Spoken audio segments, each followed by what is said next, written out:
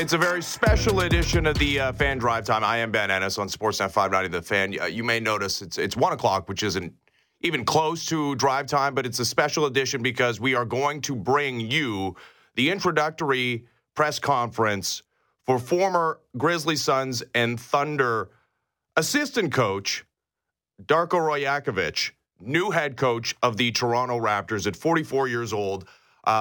Becomes the next head coach of the Toronto Raptors. This was a long, exhaustive search. We're getting into the final days before the June 22nd NBA draft. A lot of big names involved during the interview process. I mean, we had Steve Nash, we had Kenny Atkinson, who both have NBA head coaching experience. Limited success, actually, but both with the same team, the Nets. And Sergio Scariolo, who does not have NBA head coaching experience, but obviously has experience with this organization as a former assistant.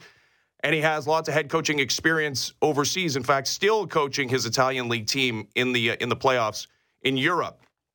None of those guys got the job. It's a guy who's 44 years old, as I mentioned, getting his first kick of the can as the lead dog in the NBA. He's spent a lifetime coaching, starting at 16 years old in Serbia.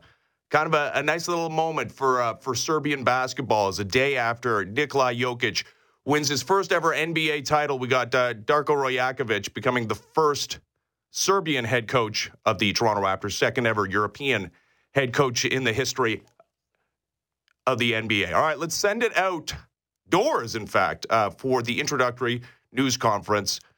It is Darko Rajakovic about to be announced as the new head coach of the Toronto Raptors.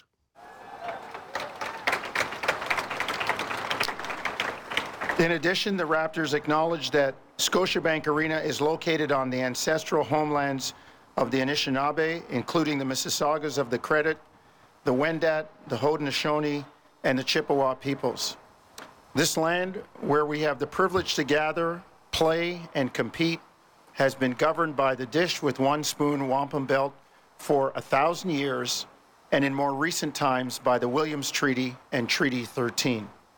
Today, Toronto is still home to many diverse Indigenous peoples from across Turtle Island whose presence and contributions we recognize and acknowledge. As an organization, the Toronto Raptors affirm their commitment and other recommendations of the Truth and Reconciliation Commission as they do to advance right relations with Indigenous peoples. Miigwech, thank you. It's wonderful to see so many familiar faces in the audience, including Mr. Larry Tannenbaum. Happy anniversary. It was 4 years ago today that we were starting to plan a big parade.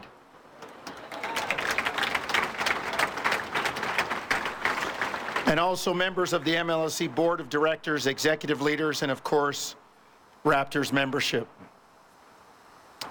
Special welcome to Gaga Rajakovic, and in my best Serbian, Gaga, Drago mi je. Thank you for all for being here. Few housekeeping notes before we get started. Following the remarks from our guests, we will open up to a Q&A from the media and then break into a photo op. I kindly ask, I know it's not a movie, but could you all silence your cell phones? I just did that, put them in my pocket. Today is a very exciting day, again, for the Raptors organization, as they not only introduce the 10th head coach in franchise history, but as I said, celebrate the 4-year anniversary of the NBA championship.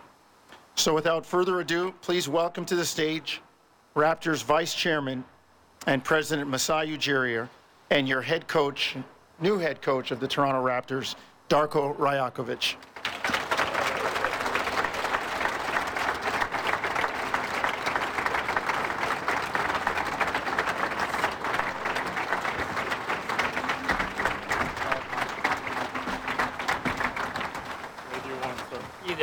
Thank you.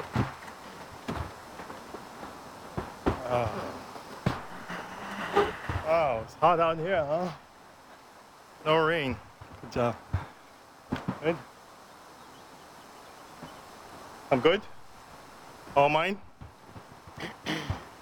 Opening remarks, Masai, for the people gathered? Perfect. Thank you. Wow, this is unbelievable.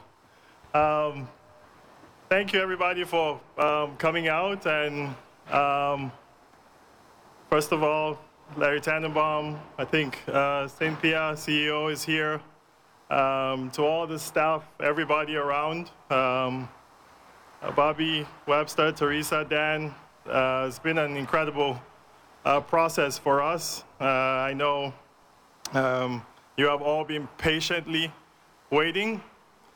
Some of you impatiently waiting too. But we're really, really excited for this day. I know it's change, and sometimes change is hard, but we believe change is good, and change is good for our ball club and our organization now. And it's such an honor after a long process choosing what we feel is the right fit, and an incredible coach with great passion, great knowledge, has been part of incredible programs to come and lead our beloved Raptors here, and we're really excited to welcome Coach Darko. Welcome, man. Thank you. Welcome. Thank you so much.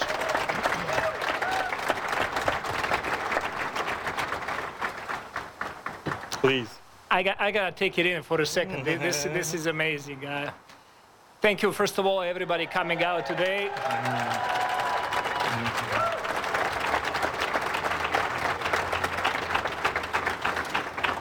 Like right now, I'm like that duck on the surface of the water that acts like everything is cool, but my feet are down there like working. I'm really, really excited. First of all, I would like to thank Mr. Larry Tannenbaum and his wife Judy. I would like to thank Masai, Bobby, Teresa, Dan, Alex, everybody from the organization. This is amazing, amazing privilege to represent Toronto Raptors, championship organization. It's amazing privilege to be part of such amazing roster. I would like to thank Joe and Ron and Jeff and Delano and Loco and all the guys that are here today present, but also all other players that I've been in touch last couple of days and talked to. This is definitely very, very exciting moment, and with the North.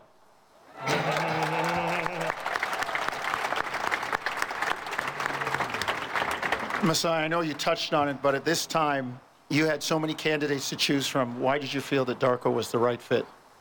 Yes, we did have many incredible candidates, and we wanted to go through a process here because of this, where the stage at which our team is. And I think Darko just hit all of it, and depending on where our team could be, we're excited. We're excited to have his knowledge, his experience.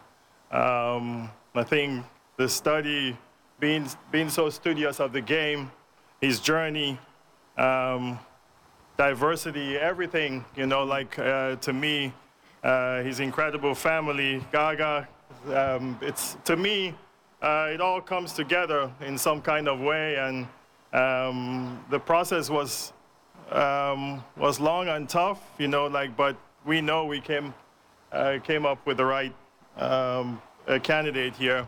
I do want to thank Bobby, Teresa, Dan, Keith, Alex, the whole team. You know, I say it again, I think these guys do an incredible job with the process of how we go through these things and all the information we need, and also the leadership in our organization, the support we get. It's very important for us. We know what our values are here. And like I said, change is good. You know, change is something that sometimes is tough, and we feel that Darko fits it. It's a good time for the Serbs right now, you guys know. I want to be Masai Ujirianovic. That's what I want to be now with tennis, basketball, we saw Jokic yesterday, and now we'll bring this special guy here. So we're glad to have him. We have our own Serbian superstar. Yeah.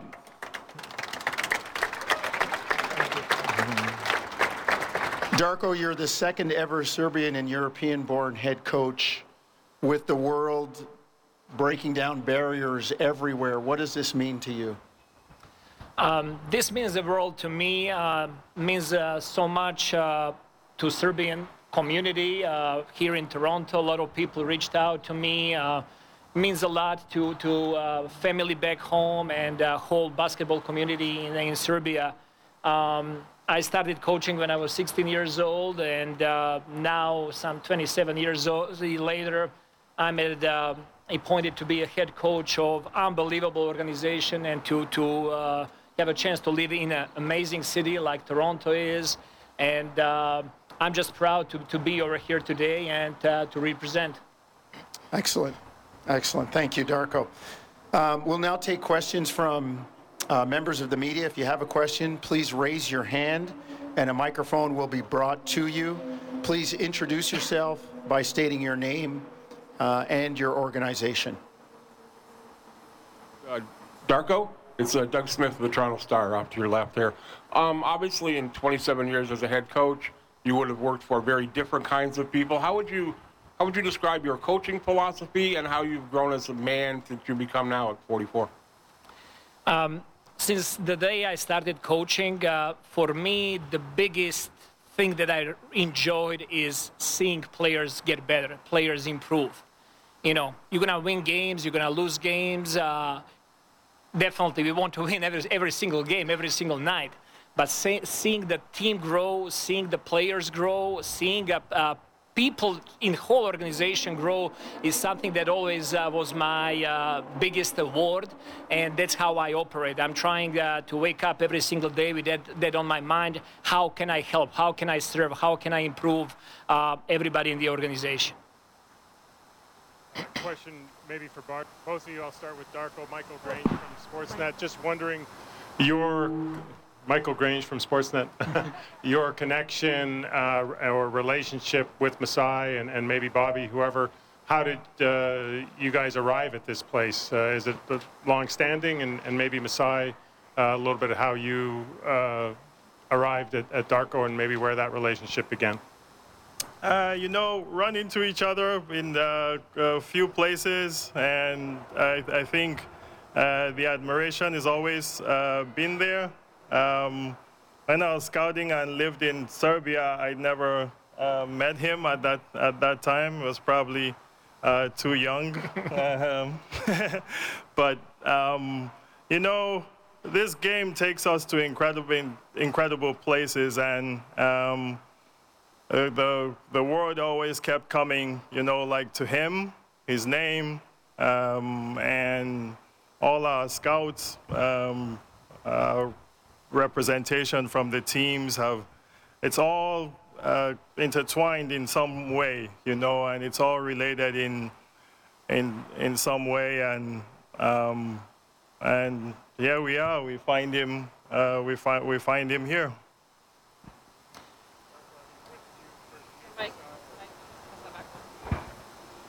Yeah, I'm just wondering, so was it only during this process that you guys actually met and established a relationship, or was it long-standing before that? We started really to get to know each other through the process, but there was always admiration on my side for what Masai and Bobby and Larry did with the team, and how much passion and commitment they have to run the things the right way. The first time that we started talking on a Zoom call, what I felt from day one was like unity. And everybody in the organization, you could just feel that everybody's together.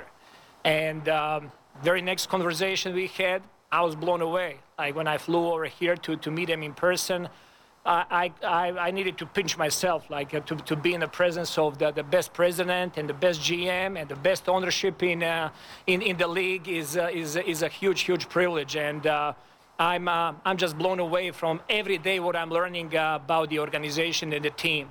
I just told Masai, like, last 3 days I had a smile on my face so much that my jaw started to hurt. So I'm really, really happy to be here.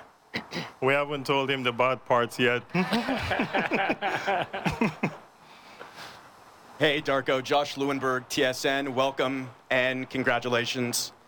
I know you started coaching at a young age. What drew you to coaching initially, and who have been some of the bigger influences on your coaching style over the years? So yes, since I started coaching, it's a funny story. So when I stopped playing, I was just like 15 years old, and to be honest with you, like it looked like the world crashed on me. Like I stopped like learning, being a good student. I lost my identity. And when my team organized a basketball camp in my hometown for little kids, they invited me to be there and coach those kids, which started on August 2nd, 96. And funny story is that one of the kids in that group actually was the brother of my wife, Gaga. And that's actually how we started meeting. But the amazing thing is, like, even with those kids that were like 7, 8 years old, when I saw their improvement and how they grow and they got better, that's really what hooked me into the game. And over the years, I had such amazing, tremendous like mentors back in Serbia, great coaches. I had a great mentor with Red Star Belgrade in Marin Sedlacek, who had great connections with the United States and working as a Nike camp director. He really approached me, United States and NBA and the way of doing things overseas. And then over the years, I became very close friend to Željko Obradović, Sergio Scariolo, Pablo Lasso, all the great coaches in Europe, and I was always learning from them.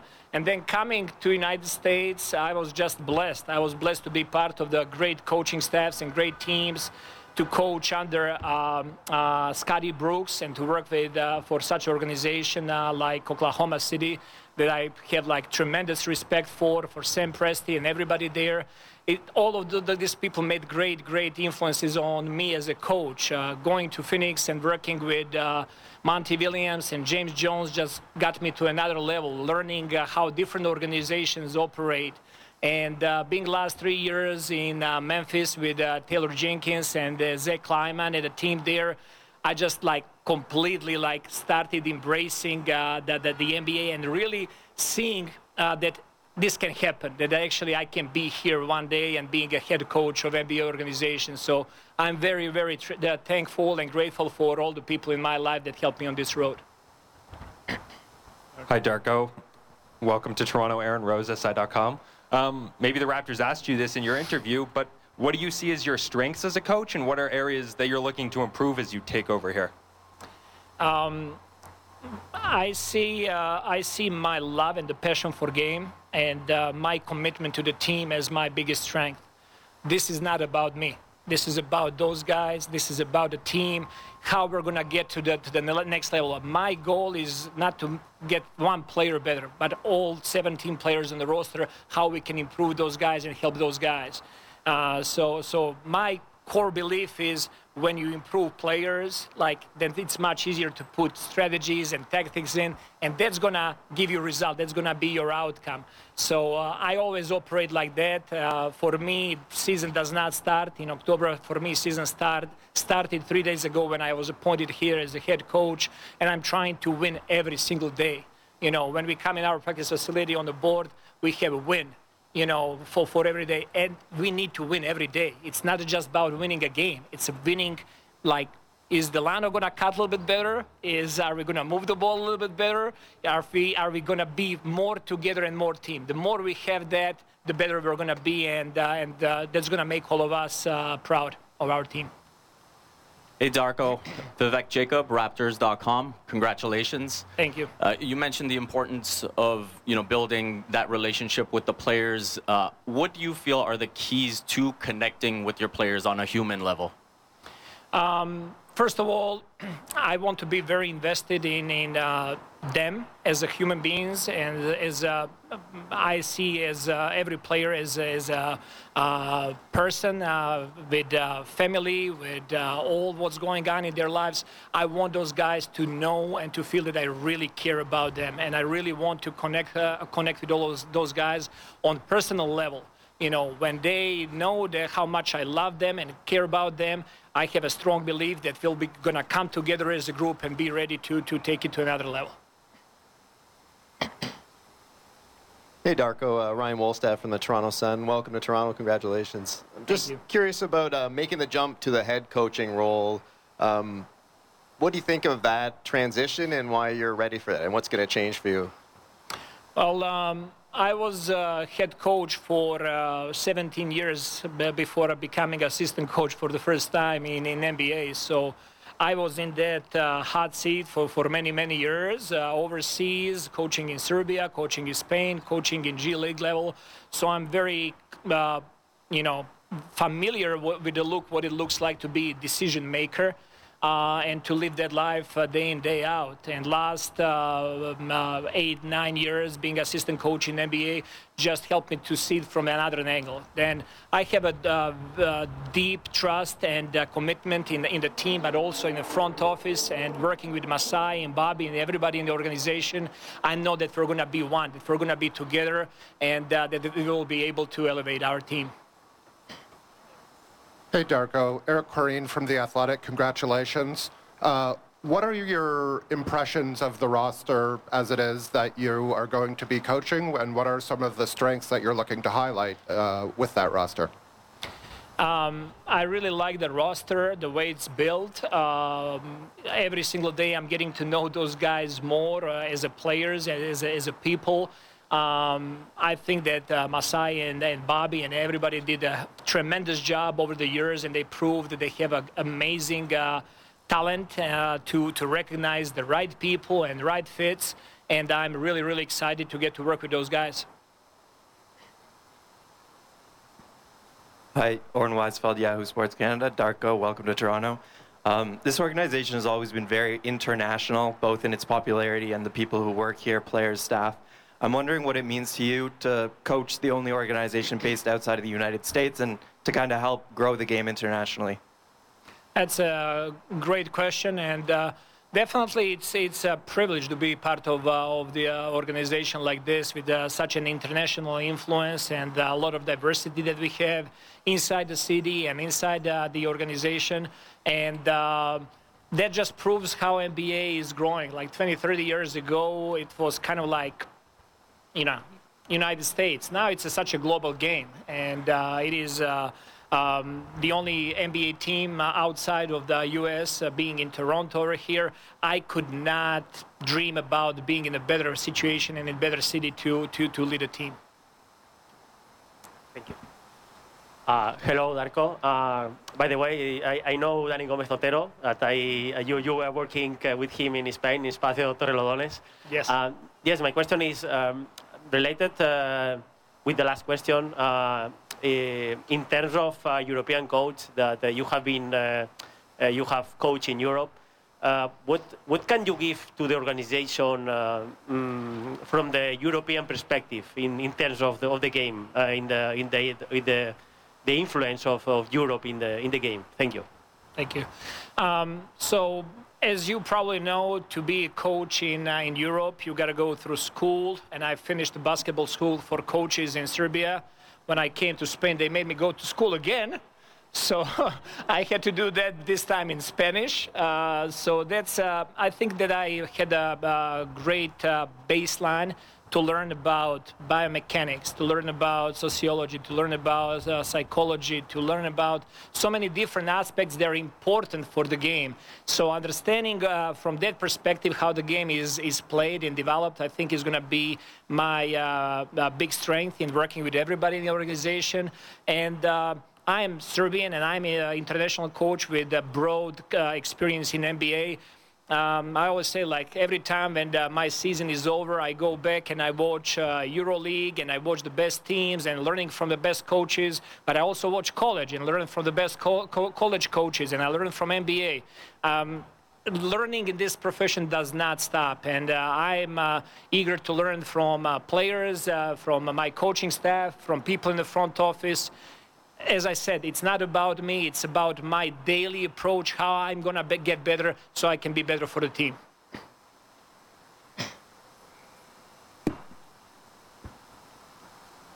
Hi, Coach Rajakovic. John Chidley-Hill from the Canadian Press. Dobrodošli u Toronto. Thank you. I practiced. My question for you is, just a couple months ago, Mr. Ujiri spoke passionately about the importance of culture on this basketball team. I'm curious, what kind of culture do you want to bring to the Raptors? The most important thing for me is that it's going to be a shared vision, knowing the team, talking to Masai, talking to Bobby, talking to Larry. We really want to have an amazing group of people working together. Like that's something that's off the court, but also on the court. For me, culture starts with your daily commitment to yourself and your team. And that starts with me, starts with players, starts with everybody in the organization. And that unity and that trust that we're going to have between us, for me, is everything. Hey, Darko. Samson Folk, Raptors Republic. Congratulations. Welcome to Canada. So this is a little bit more of a basketball on-court question. I commend you on the conversations you've had publicly about implementing offense and talking about basketball for public consumption. Not that much of it is covered defense. What are some of the defensive principles that you have in mind for this team that can be acted by the players on the roster? Right. Defensively, I think that one of the strengths of this team is the length that we have on the team and ability to do so many things, from switching, from different coverages on the ball and off the ball. For me, everything defensively starts with protecting the paint. If you protect the paint, after that, we're going to take away corner threes, and we're going to have late contested wing threes. We can get in X and O's, and I can draw you our schemes when we get a chance. I would love to do that, but I'm really looking forward to talk with our guys as well and see their comfort level with all of these things. All decisions that I'm going to be making, I'm going to consult with players and people in the organization, with my coaching staff. So don't worry, we're going to have really good defense. Coach, welcome to the city. Savannah Hamilton from Sportsnet. From your global perspective, how much have you seen the game stylistically change and grow, and where do you see it going, especially with this team? Game has changed so much, like from 90s to early 2000s. Even when I came to the league 10 years ago, game was played differently. Everybody talked about, Serge Ibaka is stretch 4, he can shoot the ball.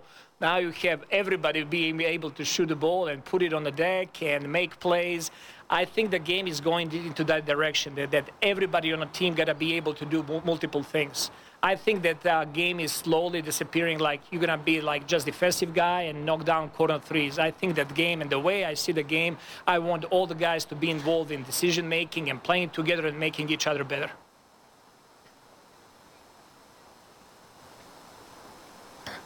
Hi, Darko. Filip Markovic, Serbian Toronto TV. I'll be switching to Serbian for this part. Hopefully most of you understand me. Dobrodošao, Darko. Prvo, presrećni smo što si ti naš novi trener. Teo sam samo da pitam kakvi su ti prvi utisci Toronta i ako na kraju možeš samo da se javiš svim srpskim gledalcima. Hvala puno. Izuzetno sam počastvovan i srećan da budem ovde. Znam da u Torontu ima dosta Srba, koliko sam čuo nekih 50.000, i to je divna stvar jer ceo grad je internacionalni grad. Znate kako, tokom sezone dođemo u hotel, autobus, utakmica, idemo dalje. A sada je ipak tu predivno vreme koje imamo danas priliku da uživamo i predivni ljudi u ovom gradu. Sve što čujemo o gradu su fantastične stvari i zaista se radujem da budem ovde i da se družim sa našim Srbima i sa svim ljudima u gradu.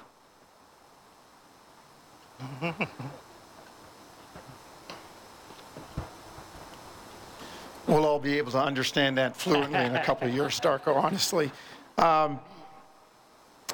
That concludes the Let me get on the right page here. Thank you for everybody for coming out. This is awesome. This is really cool. Oh, it is. Really cool. It is. Thank you, Masai and Coach. It is. It is. I think we should really, honestly, appreciate this moment with the Toronto Raptors, because I think we've changed eras a couple times. We've made changes a couple times, but I'm calling on all the fans, on everybody, people in the organization, everywhere, that this is a time to follow, this is a time to support, this is a time to go. Let's go and win, let's go and do it again. We saw this thing happen last night, we've done it here before, and we're going to do it again. Amen. All right, there is Toronto Raptors president Masai Ujiri introducing the 10th head coach in Toronto Raptors history, Darko Rajakovic, outdoors at a press conference. Nice day. Luckily, the rain held off. So lots to get to from that. I mean, a lot of it was kind of surface level stuff. Yeah, he's into the culture. Yes, he wants to continue development of players. That's his number one priority. X's and O's. Strategy comes secondary. There was a question about defense where he talked about, hey, protecting the paint. And second thing is limiting corner threes, what the Raptors have done a poor job of recently. Was not a question about the vision for this roster at a very interesting time in this team's development as far as a potential massive trade involving one of the team's stars. I guess that's one that you don't expect him to necessarily be frank and forthright about. I think one of the most interesting answers I heard from that was Darko talking about his shared vision and that being a key tenet to his landing this job with the Toronto Raptors, which seems obvious, right? That the head coach and the front office would be aligned in their decision making. And I think for the majority of Nick Nurse's career, you could say that was the case. Nick Nurse was a Masai Ujiri hire after he fired the coach of the year, Dwayne Casey. But by the end of his tenure, it did really feel like there was a bit of a disconnect. Not like a total war of power, but certainly some ideas that, if not explicitly said, implied by Masai Ujiri that, hey, yeah, it'd be interesting to know if Malachi Flynn could actually handle, the rotation spot for longer than he's been allowed to prove that he's capable of holding that. This is a Raptors team that had the fewest bench minutes per game in the NBA. And yeah, part of that has to be roster construction. There's nobody that obviously jumps off the page as somebody that needs to get into a basketball game on the bench here. But you know what? We really didn't have a big sample. And at times, it did feel like some of those players could have filled a bigger role than they were allowed to under Nick Nurse. So maybe that's going to be one of the major differences between the end of Nick Nurse's tenure and the beginning of Darko Rajakovic is that he gets final say, and it's his job on the line if the Raptors do not perform. Masai Ujiri is president until he decides he doesn't want to be president anymore. Darko Rajakovic is obviously going to be the guy in the line of fire if this team underachieves, so he gets final say, but understanding that it's a collaborative process. And that he's not going to go off on his own and do things that maybe don't align with the front office. Anyways, lots to get to. Why don't we take a break right here? And then we come back. And why don't we talk to somebody who was down there outdoors at the OVO Athletic Center.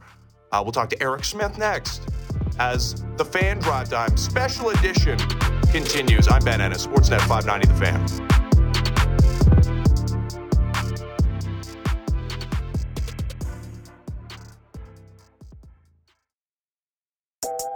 Dive deep into Toronto sports and the NFL. The JD Bunkus Podcast. Subscribe and download the show on Apple, Spotify, or wherever you get your podcasts.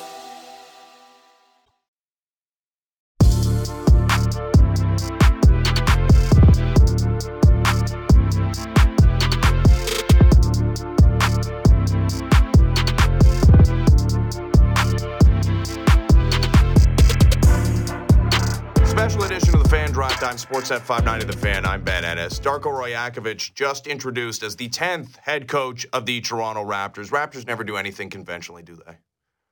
Second ever European head coach in NBA history. First European head coach of the Toronto Raptors. Outdoor news conference, which felt more like a rally. There were balloons. There was a lot of cheering. I assume that was not from the assembled media. But yeah, it's a different looking deal. And Darko Royakovich getting a chance to introduce himself to the Toronto faithful for the first time. Let's talk to Eric Smith, play-by-play voice of the Raptors on Sportsnet 590 The Fan. That was different, Eric. It was. I'm still standing outside enjoying the sun. I'm standing actually behind the stage, right under the big rusted sculpture outside Scotiabank Arena. So it was. It definitely had a different vibe to it, and kind of liked it. A little summertime action outside with the fans assembled around, and I know some season seat holders were asked to come in, and there were definitely a large portion of members of the organization that were kind of gathered around as well, and they're handing out ice cream now, Ben. I know you're probably jealous about missing out on that, so. Yeah, there's a couple ice cream vendors down here that are giving out some freebies. So I'm missing the ice cream to talk to you. So anyways, it was a good time. All right, get Jonesy to hold an ice cream for you. Honestly, come on, give me a break. All right. So what was your big takeaway here? I mean, we didn't get too into the weeds there. There was like a couple of questions where asked about his defense because so much of what's publicly available, and he was on a podcast basically talking about his offensive philosophy for over an hour. But yeah, there was a question about defense. There was an answer about a unified vision. Like, what stood out to you over the 30 minutes that he spoke? I think the biggest thing that stood out is the unified vision that you speak about. And because he addressed it a couple of times, and I'm obviously paraphrasing what he said, but at least 2, if not 3 or 4 times, where he spoke about the unity with himself, with the organization, but also with the players, both on and off the floor. And one of the other things, and I don't want to listen. You've known me long enough that I'm probably guilty of being a bit too much of a pessimist sometimes, and not necessarily an optimist. I know my wife would say that, but I think when I heard him say about winning each day, that kind of stood out to me. It was one of those things where I don't know. You even as a husband and as a father, anybody listening, it's like we talk so much about, especially in sports, winning the game, but it's also the preparation for the game. It's the practice. It's the day. It's the off days. It's the preparation of your body. It's the off season. It's the diet. It's the health. It's the nutrition. It's everything. And if you're having a coach that's coming in with that philosophy of, I'm not just looking to win 82 games, and we know that's not going to happen. I'm looking to win every day. I'm looking to be the best team, the best coach, the best unified front that we can be every single day. And if that's something that can actually happen and that can spill over, as I say, onto the practice floor, into the sort of off day prep that goes into taking care of your body, even if it's things about that are, team building activities and just the socialization of the team and the camaraderie of the team and that type of thing. If you've got everybody pulling in the right direction for the same cause, I think, maybe I'm saying it naively, I think that's the type of stuff and those are the kinds of intangibles that can also then spill over into a game and what actually happens between the lines.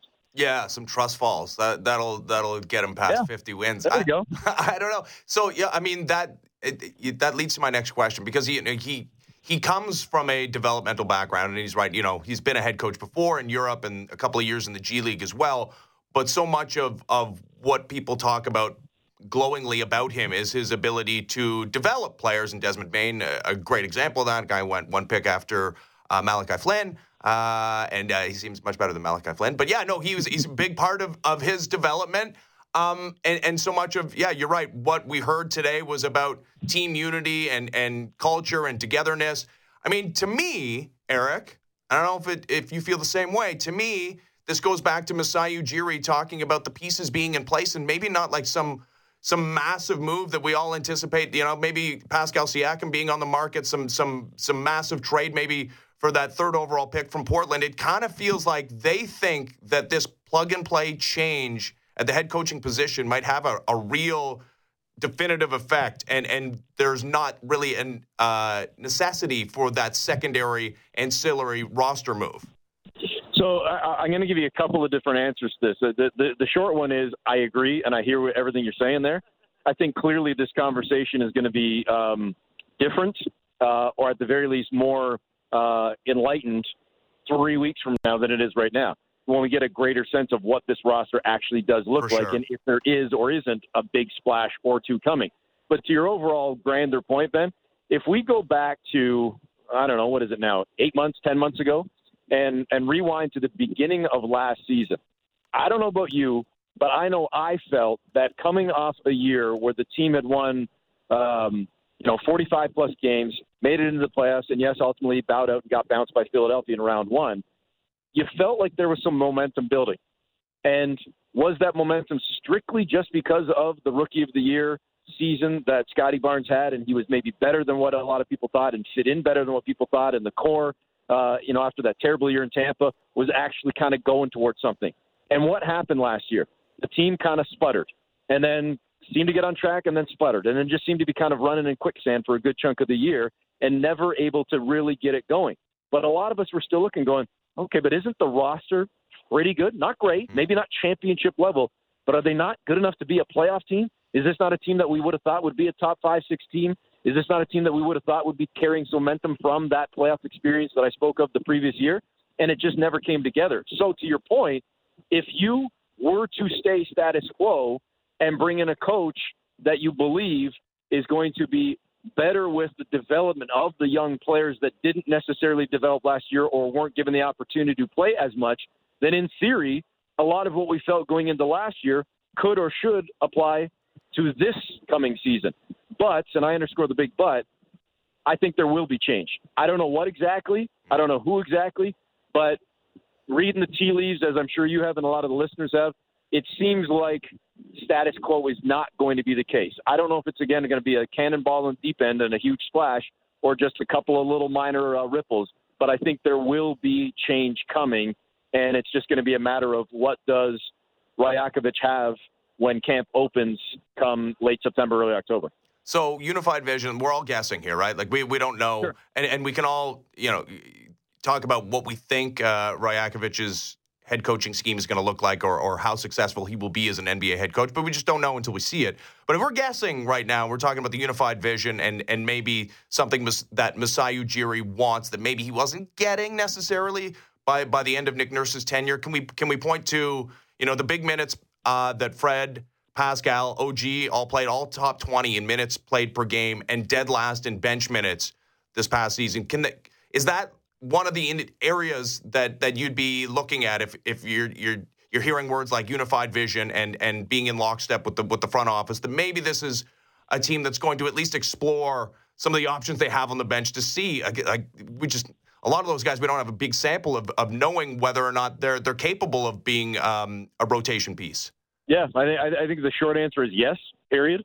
The longer answer is let's look back even at the history of this organization, let alone what goes on around the league.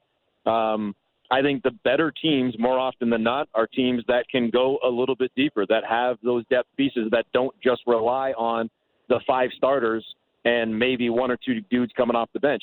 Think about even the championship year. And yes, I understand you had the luxury of having a Kawhi Leonard, but you also had a Danny Green. Hence, you're bringing a Fred VanVleet off the bench. You're able to intersperse like OG Anunoby was hurt coming off an appendectomy and a whole ton of injuries that year. Barely even played, wasn't really a major part or even a minor part of the championship run. Even a Chris Boucher.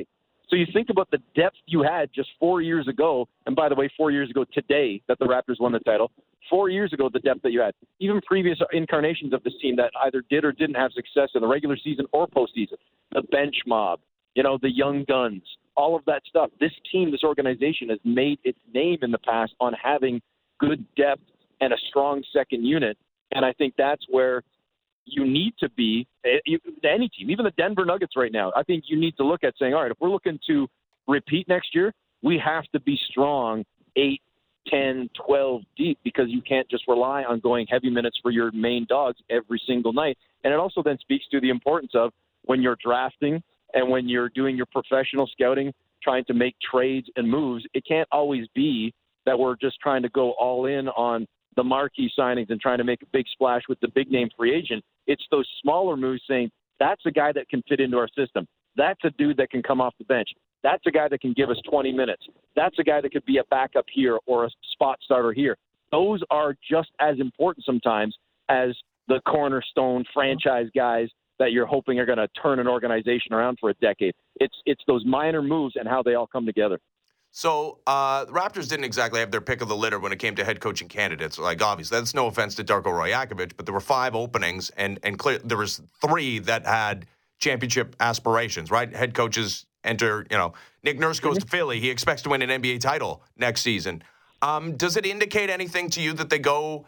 There were other candidates with previous NBA head coaching experience that were available. Does it indicate anything to you that they go with the young guy, the guy with no previous NBA head coaching experience? It really doesn't, and I'll tell you, you tell me if I'm wrong here, or if you can at least see where I'm going with this. This is, to me, very similar to what we went through 5-6 years ago with Nick Nurse. Now, I understand he was already in the organization as an assistant coach, and he moved over a seat.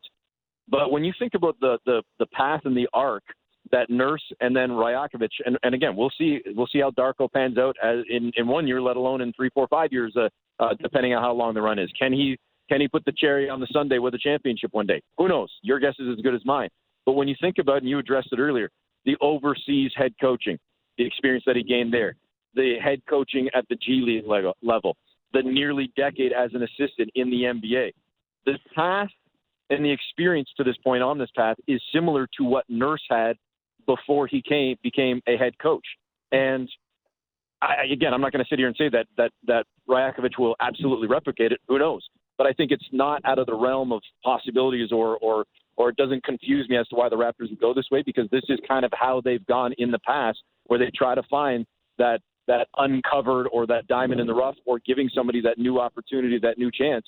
And this is a guy that is well respected around the league, who has had interviews in the past for head coaching positions. And if it wasn't Toronto now, I think it could have quite easily been another NBA team in next year or in the very near future.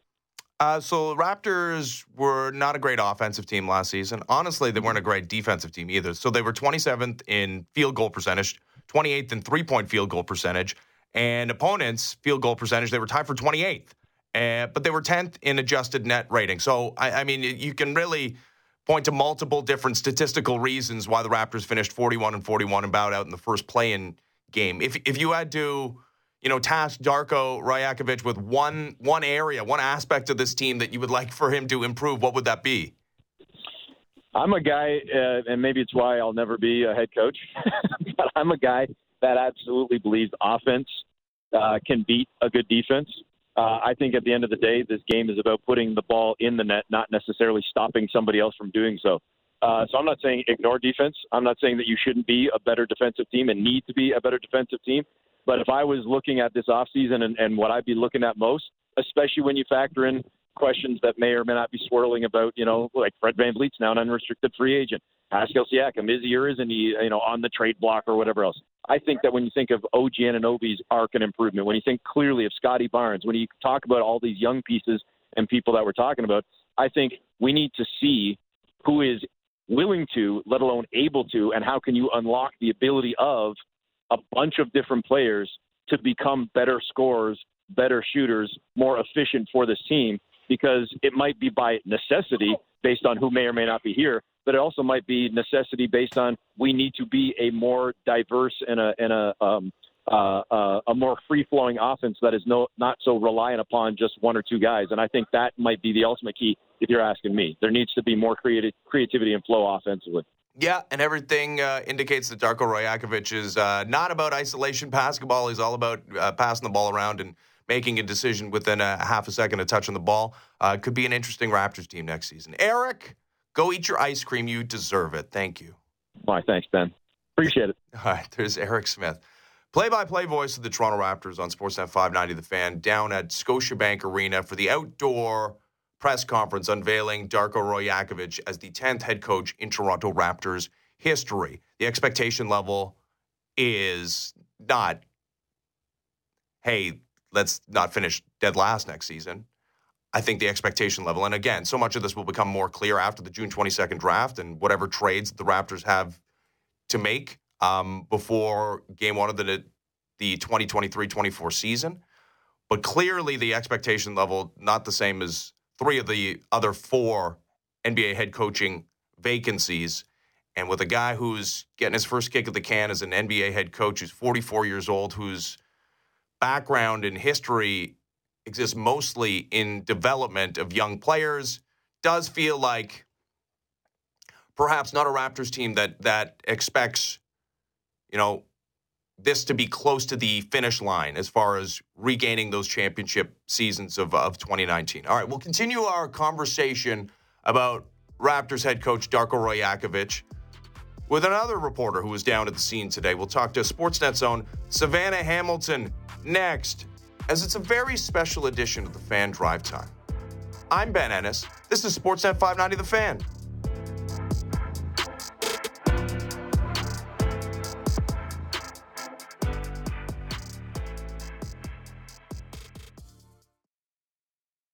Everything Raptors before and after the games. The Raptor Show with Will Liu. Subscribe and download the show on Apple, Spotify, or wherever you get your podcasts.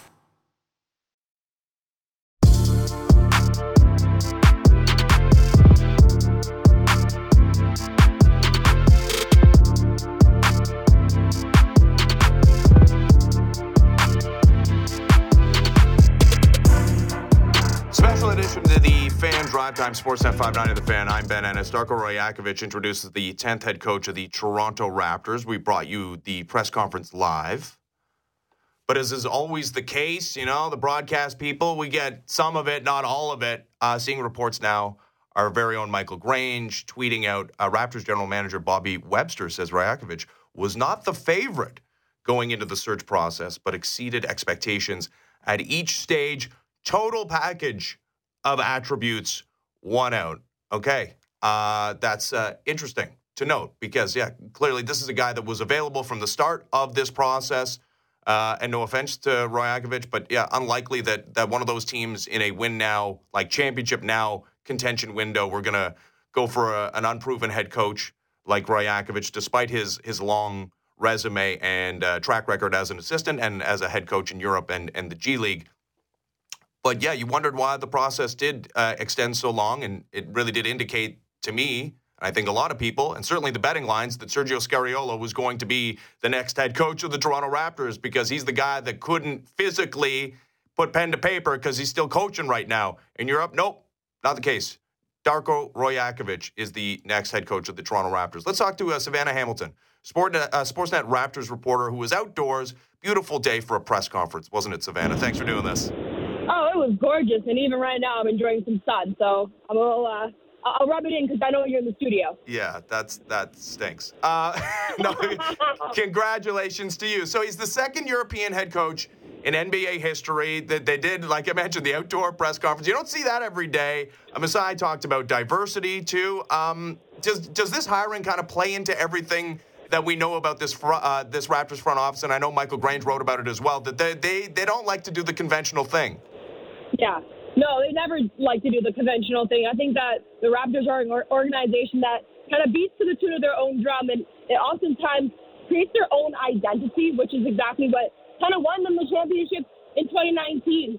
And so when you get a coach that's new, there's so many coaches that were thrown around, like, hey, there was Doc Rivers, there was, Budenholzer, so many names that were prominent on the coaching search market, and the Raptors, they really held out to find the best coach that would fit their styles.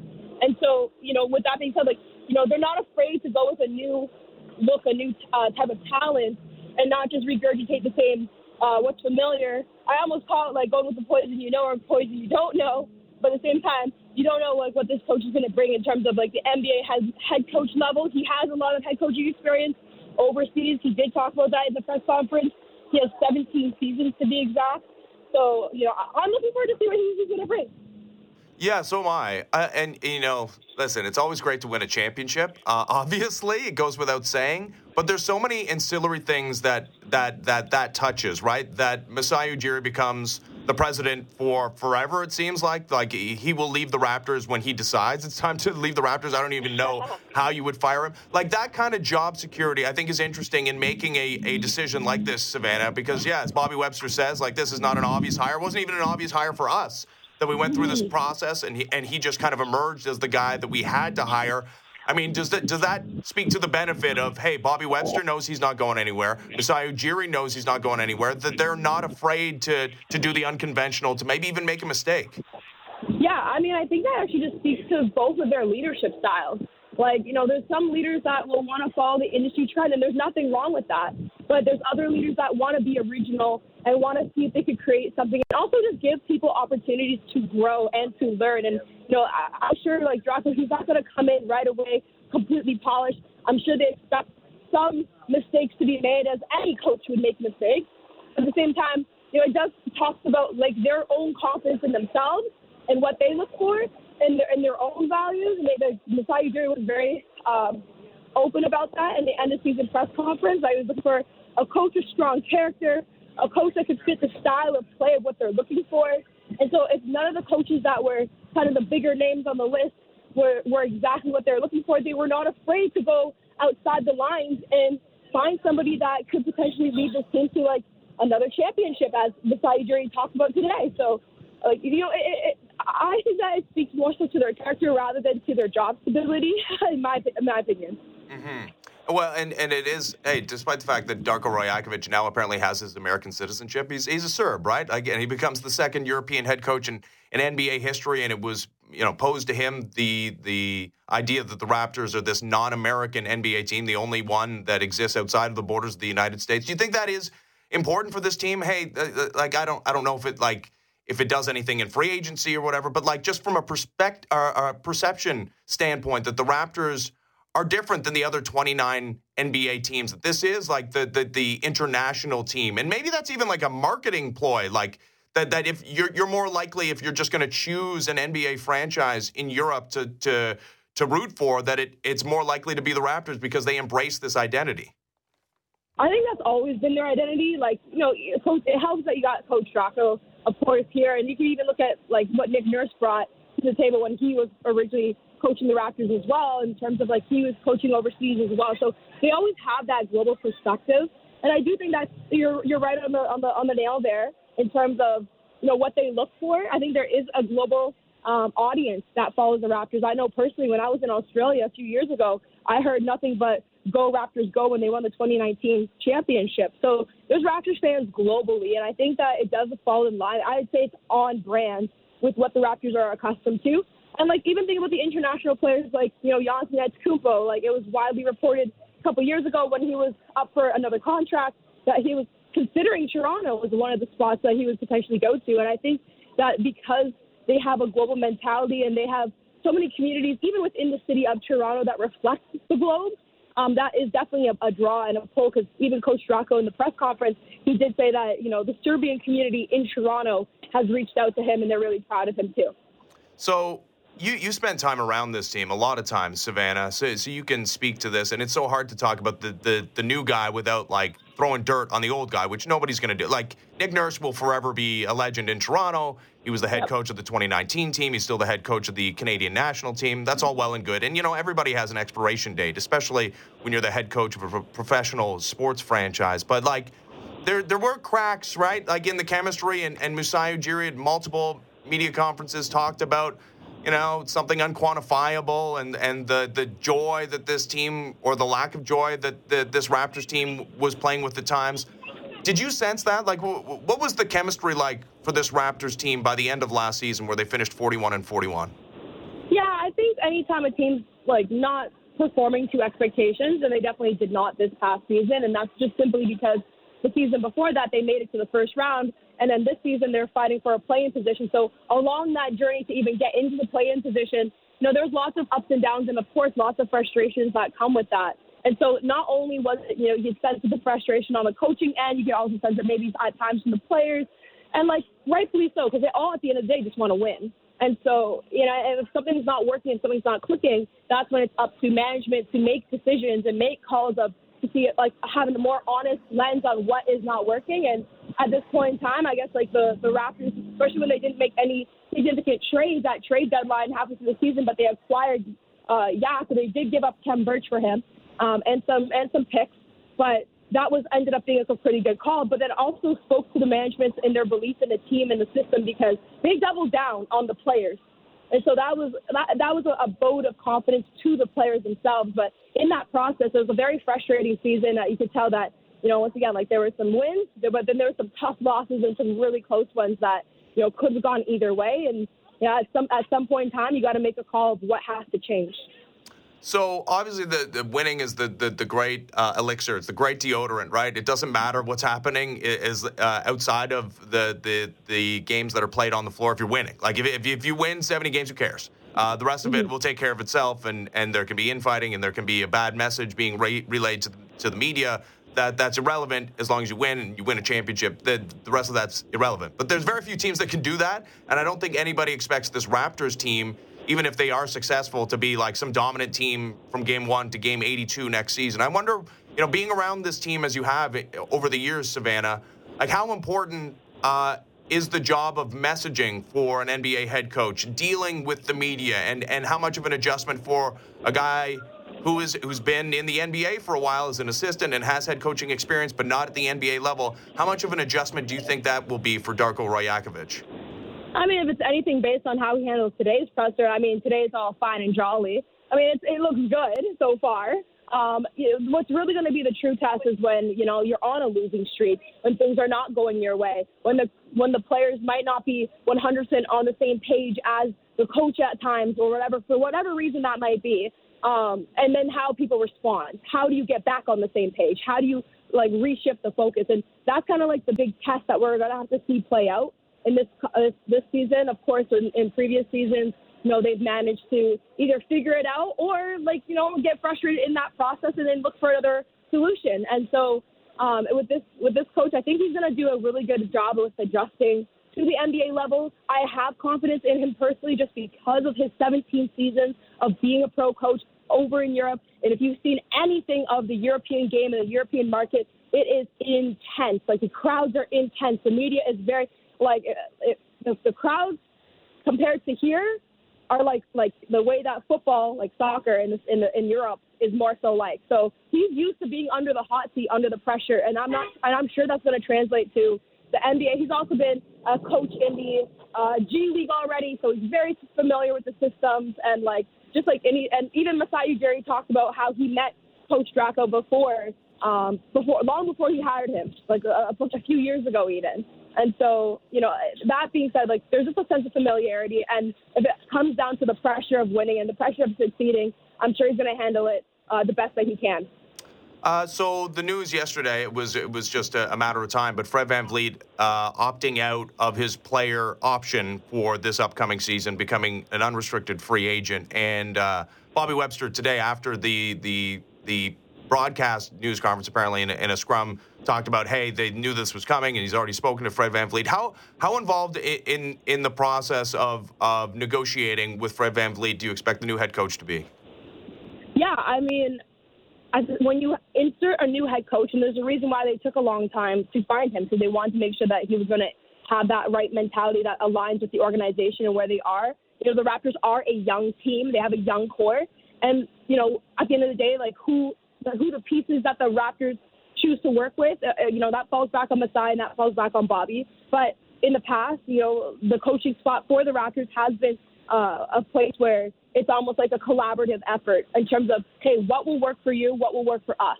And so I'm sure he has some piece of the pie in what happens to some extent, but at the same time, him also being new, I'm sure Bobby and Masai are probably front running that a little bit more heavily, but at the same time, it's all about what pieces does the coach need to succeed.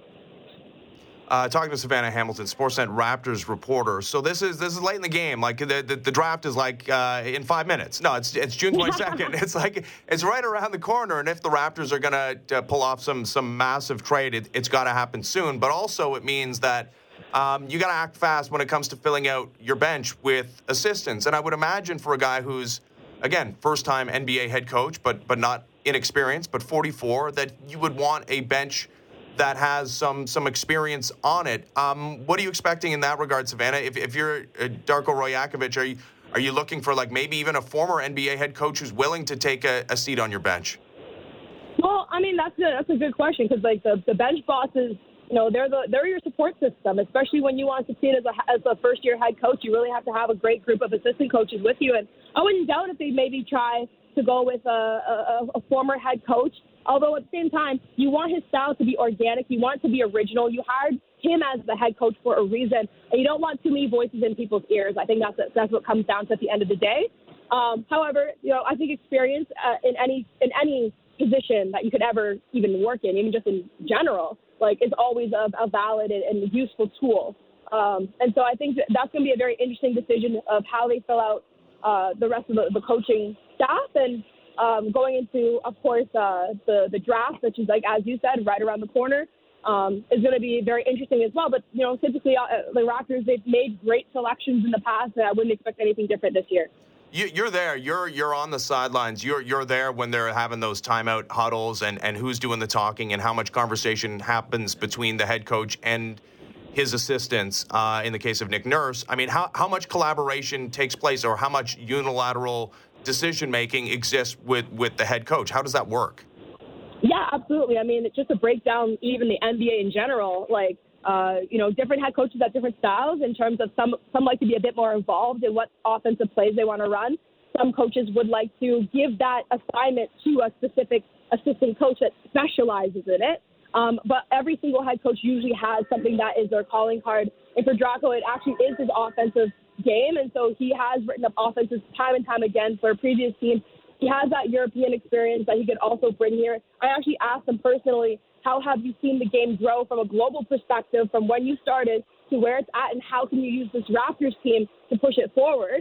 And he did say, back when he was coaching Serge Ibaka, was like a revolutionary player. And now it's almost like the mold, the standard. Every player should kind of be able to play 1 through 4 at least, or 5 through 2, or just be a lot more versatile than ever before that we've seen. And you can see that with guys like Giannis and, Joel Embiid has an outside-inside game and stuff like that. So I think with this coaching style and what he's trying to bring is the fact that, he wants that versatility. But I think he's also going to, of course, lean on his staff for what they specialize in. Some coaches specialize in player development, which also Darko also brings to the table for this, as well as he's actually helped develop Devin Booker when he was playing for the Suns.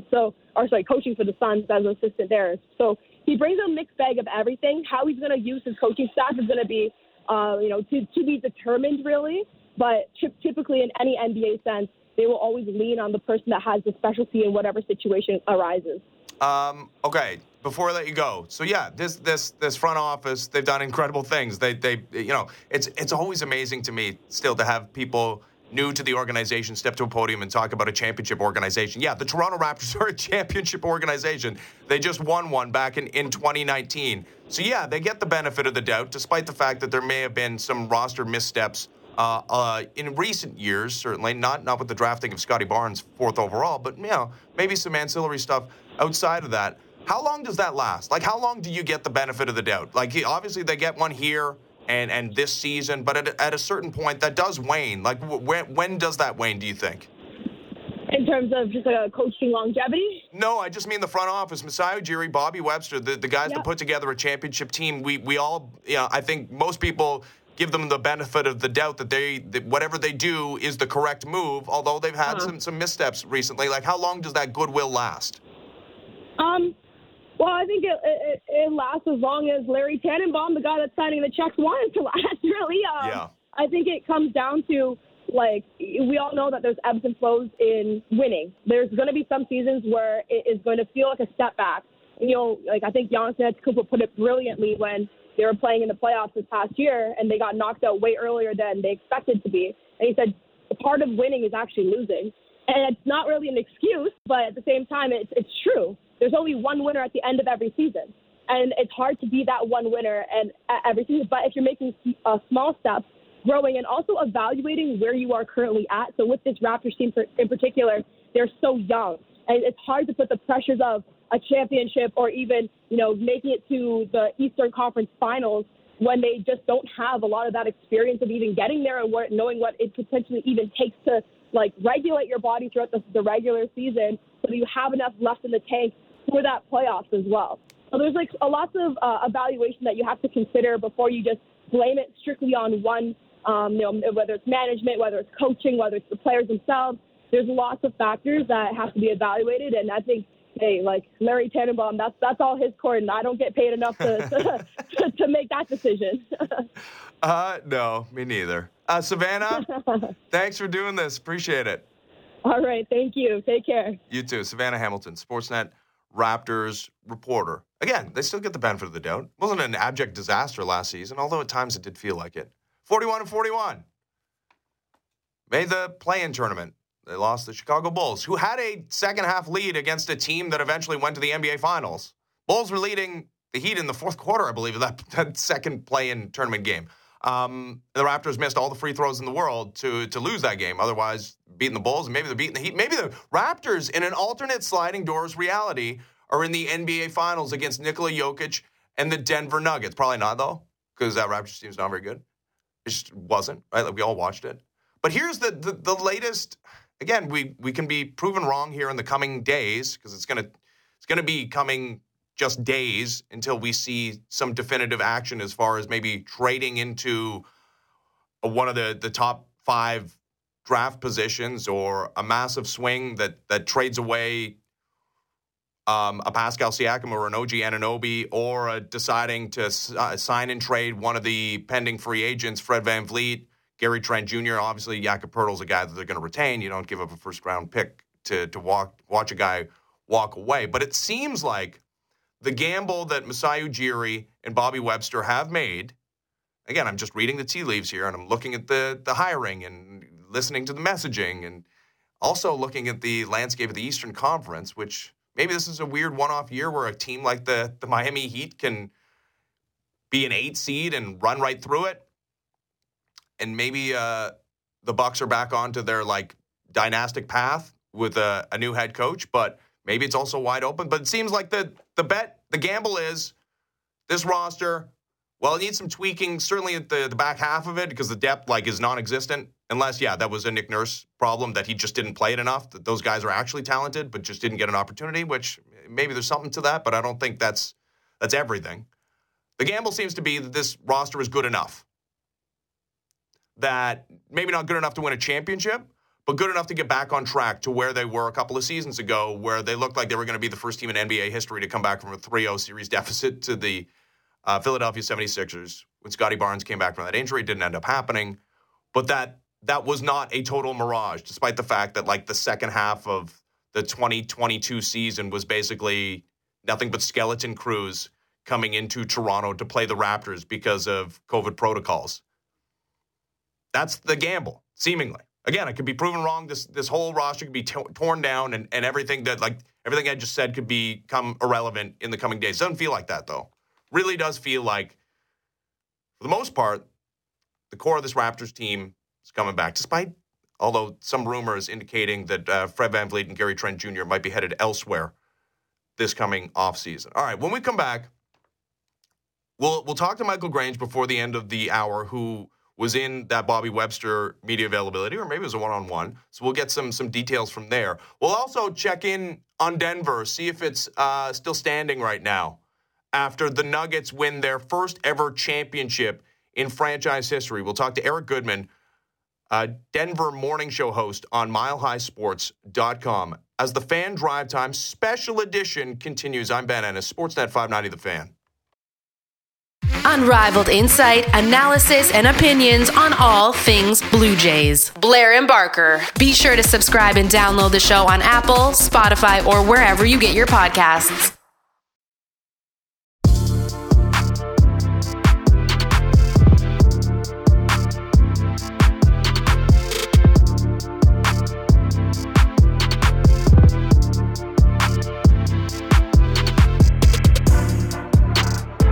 Special edition of the Fan Drive Time. I'm Ben Ennis, Sportsnet 590 The Fan. Nikola Jokic was not the NBA's MVP this season during the regular season. Could have been all the very rare 3 consecutive seasons NBA MVP, probably in retrospect, deserving of that acclaim. I think he'll take Finals MVP, though. That'll be fine. First ever title for him as the Nuggets go 16-4 in the playoffs, one of the most dominating postseason runs in NBA history. First championship in franchise history. Let's talk to Eric Goodman, Denver morning show host on MileHighSports.com. Eric, what's the feeling in Denver today, the day after? It's pretty good. I mean, it's the first championship ever for this franchise. I think Denver's been, fortunately a little spoiled. This is the 3rd title in Denver over the last 7 years. The Broncos won the Super Bowl in the 15-16 season. Then last year, as all of your hockey fans know, the Avalanche had quite a run to a Stanley Cup. And now, less than a year later, the Nuggets have won the championship. And, this is really a great time because it's the first championship. I would say the most important championship in Broncos history is when the Broncos won their first Super Bowl after so many disappointing Super Bowl losses. After that, I'd put the Nuggets up there. It's not a knock on the Avalanche.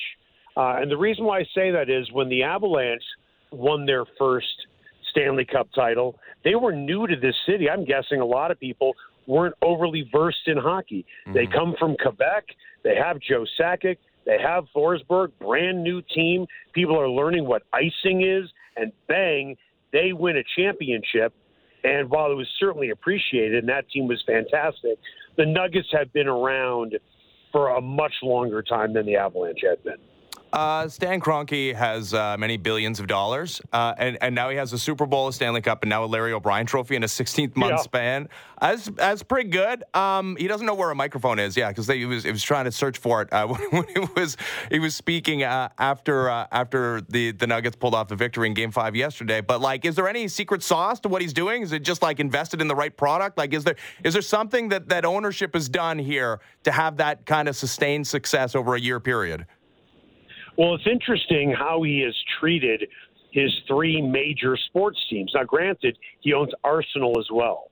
He owns the Colorado Mammoth. Mm-hmm. That is a lacrosse team. They just won a championship as well. It's interesting when you look at the philosophy. When the Rams won a championship, Les Snead, their general manager, his famous line was, F them picks, meaning we're going to give up all of our draft picks to bring in a Von Miller, to bring in a Matthew Stafford. Now, when you look at the Avalanche and the Nuggets, both teams were built through the draft, and they were patient with their head coaches. Jared Bednar. When they brought in Jared Bednar, people thought, who the hell is Jared Bednar, right? And they were patient with him, and they had high picks like McKinnon and McCarr and Matthew Duchene. And Matt brought in a haul of picks as well, Gabriel Landeskog. He was a top 3 pick. But they remained patient with the Avs. Same thing, really, with the Nuggets. Jamal Murray, and, oh, by the way, thank you, Toronto, and thank you, Masai Ujiri, who is a brilliant basketball mind.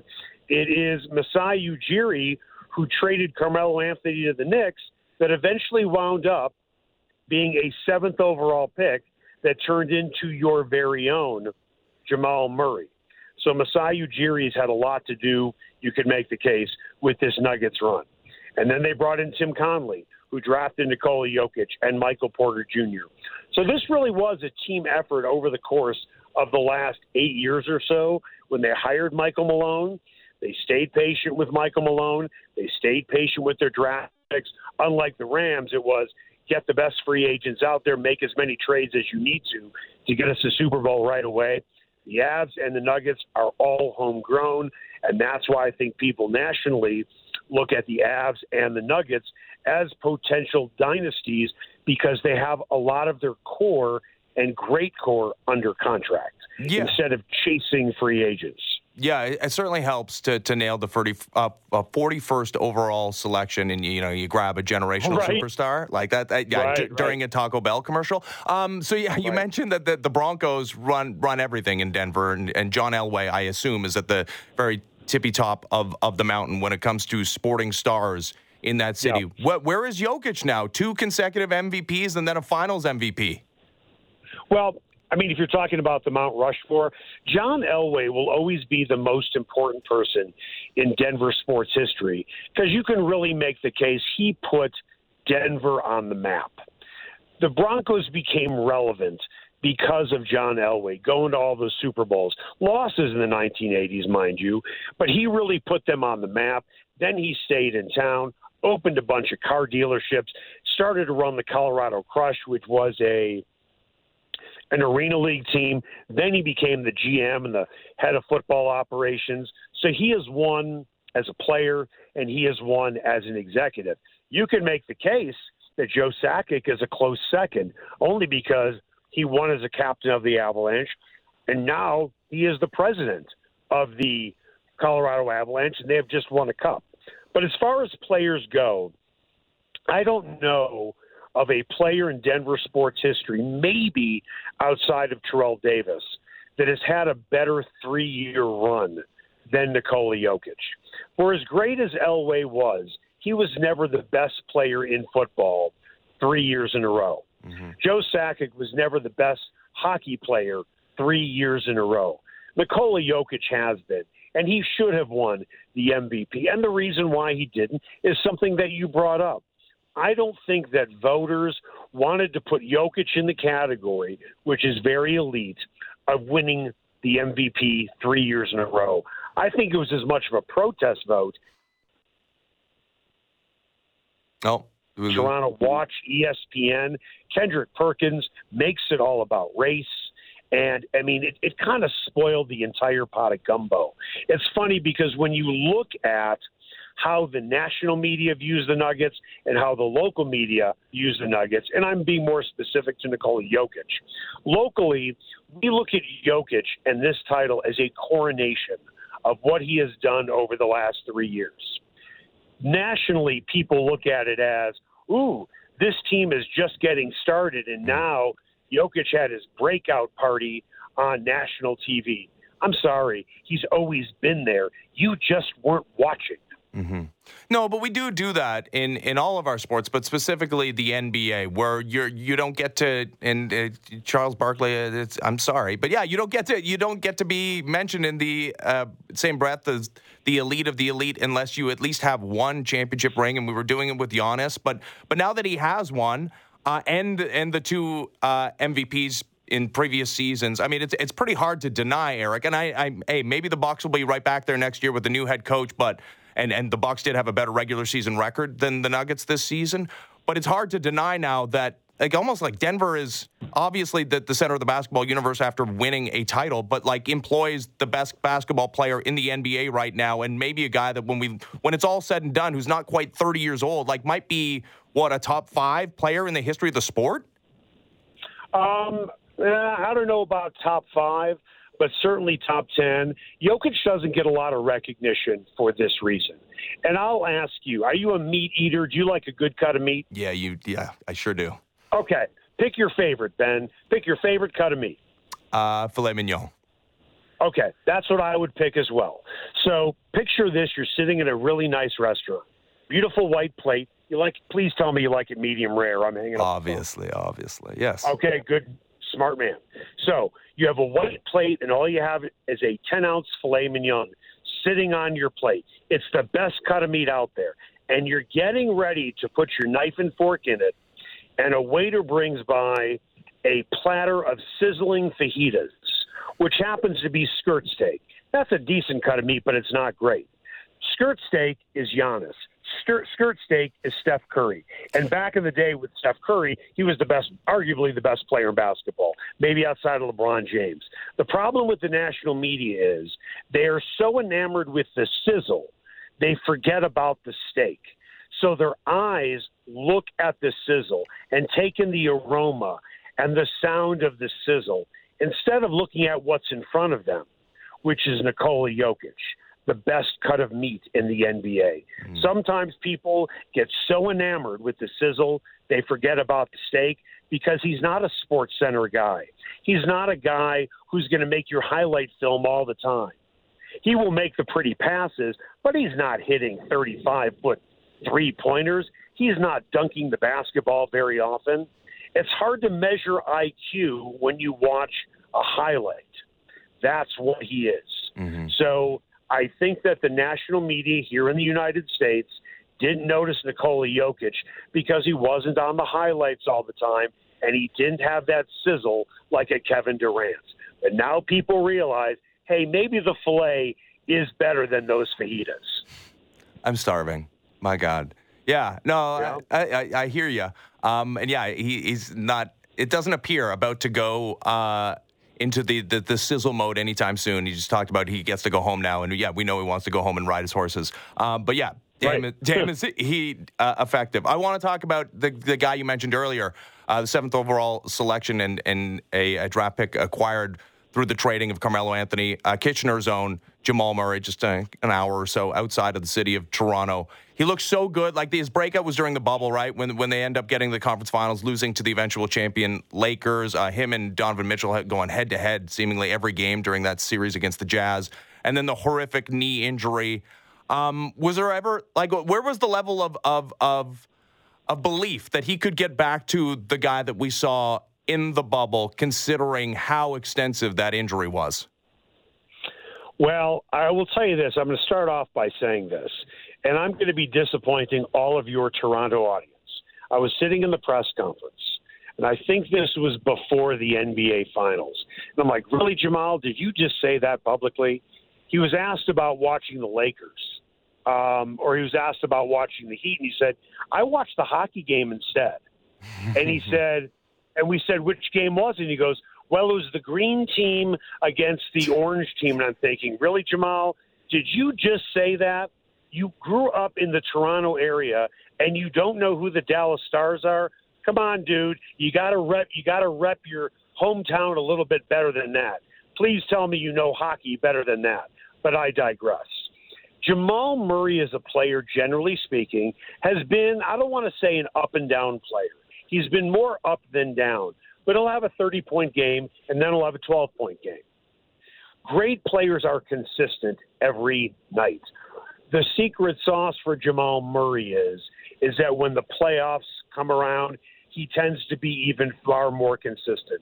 But the game that really made me feel, wow, this guy really gets it now, was Game 4, in which his shots were off. I think he was like 5 for 17. But he realized as a point guard, I can do other things to affect a win. He went 4 straight games with 10 or more assists. You look at Steph Curry, he's listed as a point guard, but he's a shooting guard, playing point guard. And Jamal Murray is really the same way. His challenge was always consistency. But when his shot is on, he is unbelievable. And remember, he has never been to an All-Star game. And to make this even more impressive with what Jokic has done, if you go back the last 40 years, there has not been a player in the NBA that has won a title without an all-star on his roster that has played significant minutes. The only guy who has ever made an all-star team on the Nuggets roster currently is DeAndre Jordan, and he was barely a player in the playoffs this year. That's how impressive the feat from Nikola Jokic was. Mm-hmm. But as for Jamal Murray, an unbelievable tandem. I mean, now as a tandem, you look at what Kobe Bryant and Shaquille O'Neal did, what Jordan and Pippen did. What they did as a tandem was nothing short of remarkable. They are very, very close on and off the court. They make each other better. And for Jamal Murray, he has been nothing short of instrumental. And when people say, well, man, how come Jokic couldn't win over the last 2 years? Well, dummy, for the person who doesn't follow the Nuggets, Jamal didn't play in the last 2 playoff series. Yeah. And Michael Porter Jr. didn't play in a playoff series. And the one that he did play in, he was injured. The entire Nuggets run, or the belief began late March of 2021 when they traded for Aaron Gordon. And they ripped off 7 straight wins. And everybody believed, oh, my God, he is the missing piece. And now they're going to win a title potentially in 2021. And then Jamal rips his knee, ironically, on the anniversary of when the Titanic sunk. And that sunk the next 2 seasons for them. Finally, they had a healthy team, and they whipped their way through the playoffs, 16-4. They really weren't challenged. After they were tied at 2 against Phoenix, they went 10-1 the rest of the way. Yeah, it was about as dominating a postseason performance as we've seen in recent memory. Eric, congratulations to the city of Denver. Thanks so much for doing this. Well, listen, take care of Ryan O'Reilly. Yeah. He's awesome. Yeah, we'll see if he's returning. He wanted his way out of Denver, I can tell you that. Mm-hmm. But Ryan O'Reilly, man, that guy is a player. I love him. Yeah. And hopefully Toronto doesn't have to wait as long as the Nuggets did. Yeah. Right? Yeah, fingers crossed. See you, Eric. See you, man. Thanks for your time. There's Eric Goodman, Denver Morning Show host on MileHighSports.com. Michael Grange patiently waiting down at the unveiling of the new Raptors head coach. He joins us right now. How's it going, Michael? It's good. I got a little sunburn, though. I know. That's my first outdoor ceremony, and it's very sunny, high noon or high 1 o'clock. I got the bald spot. I was not prepared. I hope I'm okay. No, yeah, fingers crossed for you. No, I was going to ask you about that. Like, I can't remember. I've been in this industry a while, not as long as you, not to age ourselves. But yeah, I'd never seen the outdoor press conferences. Darko Rajakovic gets a beautiful sunny June day, which is no guarantee, and it's apparently going to rain later. And then afterwards, the Bobby Webster quotes are starting to filter out. I was interested in the process because it felt so much like Sergio Scariolo with the playoffs continuing in Europe. He was the guy, and it was just a matter of waiting until his postseason run was over to officially ink him. But the indication I get from reading the quotes from Bobby is that no, it's just Darko was never the favorite, and just at every step of the way impressed. Yeah, that was really very surprising. I asked Messiah and Bobby that. In kind of different iterations, because these guys have extensive ties, as you might expect, both being in the league for a long time, the whole organization. And I just sort of assumed, I was waiting for some kind of anecdote or story where they got to know each other in the bubble and there was a kind of a seed planted or something like that. And really, Masai Ujiri, the first time he met, his new head coach was on a Zoom call, so. And I think he was in the category of this guy's really interesting. We've heard a lot of really good things. He's been with some good organizations. Let's sound him out and at the very least, he's on our radar and you never know. Like there's always, you want to have these relationships. But no, and so he kind of came from the outside, like, in horse racing terms, like he was not pole position by any stretch. And, I think there was 3 interviews and I think 2 in person, and he just kind of won them over. And I think he really represents an interesting combination of, the Serbian coaching tradition is not to be trifled with. I don't think in any coach, any sport. There is a real science and craft to that profession, and it's a profession there. Like you don't become a gym teacher and work your way up, and next thing you know, you're a coach. No disrespect to, most coaches that we've ever known or met. You take it at a post-secondary level. You really apply it. You study with master coaches. Like it's a real thing. So that's certainly a part of Darko's background, and then also. He just made a very conscious decision to pursue, basketball in the United States and what it looked like and what it could look like. And I think he did it in a way that I think his ability to and willingness to relate to younger generation of player. And I think that combination of really exacting standards with a real sensitivity and appreciation for, a younger generation of player is sort of what, a couple of things that I think stood out for them. And, there's all kinds of questions I'm sure you have, but those are a couple of things that jumped out to me. Yeah, well, when I first saw the hiring and did a little bit of research on Darko Rajakovic, and you look at the player development background and Desmond Bain of it all, it indicated to me, that I thought that this hiring was made because the Raptors had some roster moves upcoming that were going to make it a little bit younger. Maybe they were going to, trade into the top 5 of the upcoming draft, and this was a longer-term plan. But knowing now what Bobby Webster said, that this guy was not the lead dog out of the gate, is it wrong to infer anything about him being 44 years old, about him being a developmental guy? Not only is it not wrong, Ben, it's absolutely correct. And I think, I think one of the things they were looking for was somebody that could coach this team regardless of the iteration. So, I don't think that there's a big momentum that they're going to tear things down and rebuild. But, if at some point that's the direction things get dictated, I think they'll be very comfortable with, with their choice in kind of managing that type of opportunity. This is also a coach who's worked on staffs that have gone to the Western Conference Finals when he was in OKC, obviously last couple of years in Memphis, teams that were, trending on the cusp of aiming at titles. So I think that there's a comfort level if, they just say, listen, I think, we look at what we were with once we added Jakob Pertl, and if we tweak here and there, we think we can be a top 4 team, and we're gonna, we need a coach who can do that. And so I think that's, really, something that was in their mind, somebody who could be a good choice, regardless of the direction they end up going with their roster. That's super interesting. What do you? And I know you've obviously talked to more people about Darko, and you've done plenty of research on his background and listened to all the podcasts and understanding his philosophy. And we got a little bit of an answer about the defensive philosophy. But what do you think, like, tactically, what is the difference that we're going to see on the court for this Raptors team? Of course, so much of it comes down to roster and what they do in the coming days. But what are you expecting to see as far as a departure from Raptors teams of years past?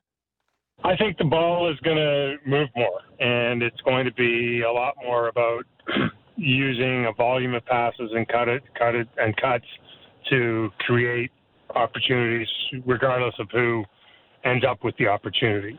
And it's, I think it's, if you look, kind of comb through his numbers, not that they're his, right? But he was hired by assistant coaches who seemed to value, or by head coaches who seemed to value his insights and his values, and he in turn valued theirs. There's, the teams tend to, as the longer he's around, they tend to move the ball more. There's more cuts, there's more baskets off cuts, there's more passes. And I think that's, what you can expect.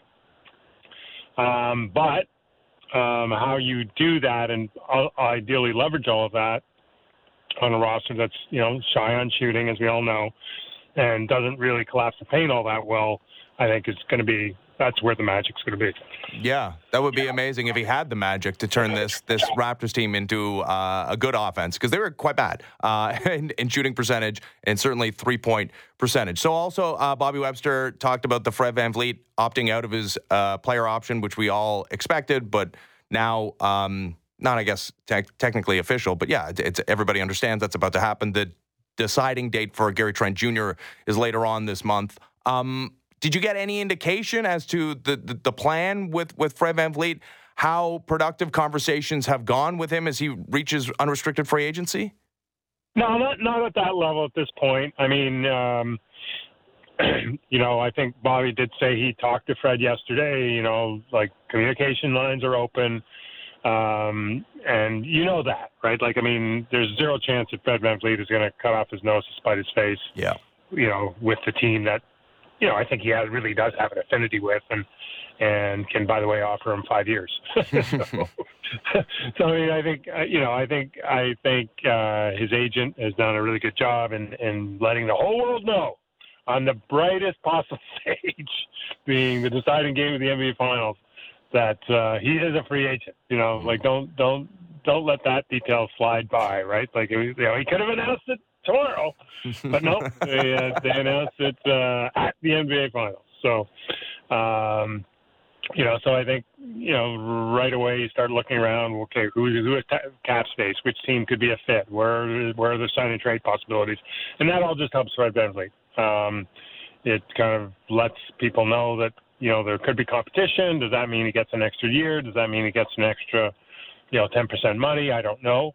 But that's why you hire an agent, to try and, create the impression that there's a lot of demand for what he can offer. And I think there is a reasonable expectation there'd be demand for what Fred can offer. But I think, that I don't see any scenario where the Raptors aren't firmly in the mix. How does the hiring of Darko Rajakovic impact free agent decisions, or that he's now the head of the snake here, and he can, I guess, impart his vision for this team going forward is part of it? I mean, it's probably mostly coming down to dollars and cents, but is he a factor in these discussions? Oh, I think he will be, and he'll have input in the draft. And, one interesting thing, I'll be curious to see is if, the Raptors are a little bit more open or aggressive, or, looking a little harder at Europe. And does in turn, Rajakovic, his ties make him maybe a little more, make the Raptors a little bit more interesting to a potential European free agent. Toronto's done that before at times when they've needed to find players. And, I'm not reporting that, but I think that there is a little bit of, I wouldn't be surprised if there's a little bit of additional, let's look over there. Maybe there's something there that we're overlooked that we should be aware of. And so that could be a possibility. But I think the primary, the best thing you want to do as a team is keep the good players you have. And if you don't keep them, you don't want to lose them for nothing. And I think, as we've discussed many times, the Raptors are at a point where Fred VanVleet leaves, and it's not a sign and trade, or a lot of times the return on a sign and trade is almost like it's kind of an excuse me. That would be not good, right? Like that's a really good player you're not getting full return on, and even Gary Trent Jr., who's you don't want these guys moving on for nothing, and the best way to make your team better is to keep the good players you have and add. And so I would think that would be the Raptors' first choice. Now, did they get over the finish line with that? I don't know. I was going to suggest that the Raptors ask Darko who the next Jokic is going to be, but they don't have their second-round pick. I mean, the 44th overall selection is with San Antonio, so, I mean, they can't draft the next Jokic during a Taco Bell commercial anyways. So they have to take him at 13, I guess? Yeah, exactly. Yeah, I think if you felt that good about it, you might want to take him at 13. Yeah. All right. Or maybe buy a second-round pick. Do something. Yeah. That worked out. Incredible. Yeah. Incredible. Yep. Michael, great work as always. Enjoying all your latest on the website. Thanks for doing this. All right, Ben. You have a good day. Take care. Yeah, you too. Michael Grange, Sportsnet's own, down at the official unveiling of Darko Rajakovic as the 10th head coach in Toronto Raptors franchise history. So this is a special edition of the Fan Drive Time. We did it because Darko Rajakovic is doing a media availability at 1 o'clock. There's a special edition of the Raptors show coming your way at 4 o'clock. But we got another hour of the Fan Drive Time. We'll get into the Stanley Cup Finals. The Vegas Golden Knights have a chance to follow the Denver Nuggets into immortality tonight with a victory in Game 5 over the Florida Panthers. Frank Saravelli, Director of Hockey Content for DailyFaceoff.com, joins me next. It's Fan Drive Time. I'm Ben Ennis. This is Sportsnet 590 The Fan.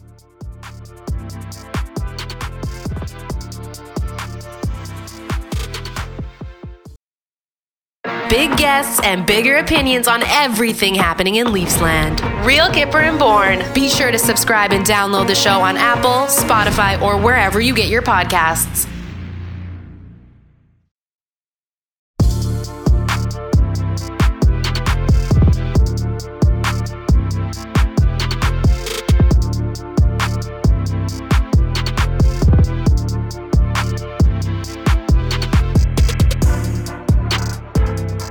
Time, Sportsnet 590 The Fan. I'm Ben Ennis. I know it was very offensive to many of your sensibilities that Stan Kroenke was the first person to hoist the Larry O'Brien Trophy yesterday. That's how they do it in the NBA. And this guy pays the bills, I suppose. He's been pretty good at helming some championship teams over the last 16 months. No worries, though, if the Vegas Golden Knights win tonight. Mark Stone will be the first person to hoist Lord Stanley's mug. Let's talk to Frank Saravelli, Director of Hockey Content for DailyFaceoff.com. Happy, potentially, Stanley Cup Eve. Why are you happy? That could mean no hockey until October. I know. Okay. I'm sad. All right, so we're rooting for the Panthers then tonight? I have a funny feeling about the Panthers tonight. Yeah. I know they're banged up. It kind of feels like they're playing with one arm tied behind their back, but whenever that happens, the attention to detail just suddenly seems to ratchet up. I'm with you, and I would say there was an indicator in Game 4, by which I mean, well, one, Vegas didn't score a power play goal, but they only had one opportunity, Frank. To me, that's, what's going on here? And, of course, it's also like every time you count the Panthers out and you say that they have no chance, they have no business of being here, and it started from Game 1 against the Boston Bruins, they surprise you. But to me, if we're actually looking for something tangible, it's that, maybe the whistle's getting thrown away. Well, that was the crazy change. Game 2, 148 penalty minutes. Game 4, 4. You're like, yeah. these two teams suddenly didn't wake up, on Saturday night and decide that they were going to play nice with each other. Like, that didn't happen. The game was just called in a totally different way. Mm-hmm. And I'm with you. I think if that trend continues in Game 5, what you're dealing with is a team that's gotten slaughtered on both special teams, 0 for 13 on their own power play, and just 0 for 13 on their own power play and 12 for 18 on the penalty kill.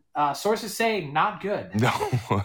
Yeah, 6 power play goals allowed over the first 3 games. That's no way to go through life. But you mentioned they're banged up. And, the guy that's on People Magazine is the guy that's banged up. He barely played in the third period of Game 4, Matthew Tkachuk. It seems, I guess this is obvious to say, but you get the extra day off. But, if he's not 100%, feels like not good. He's not 100%. There's no question. I think there's a big question as to whether or not he even plays tonight. Really? My hunch would say that he is, because he's the gamer of all gamers. But there was just one sequence to end the game where that scrum was ensuing at the buzzer that he was kind of, it felt like a guy to me that was like, bleep it, I'm not playing next game anyway, I'm in. So I don't know what to take from that. Maybe nothing. Just one of those things that I noticed out of the corner of my eye. Oh my goodness! I would think that he'd be.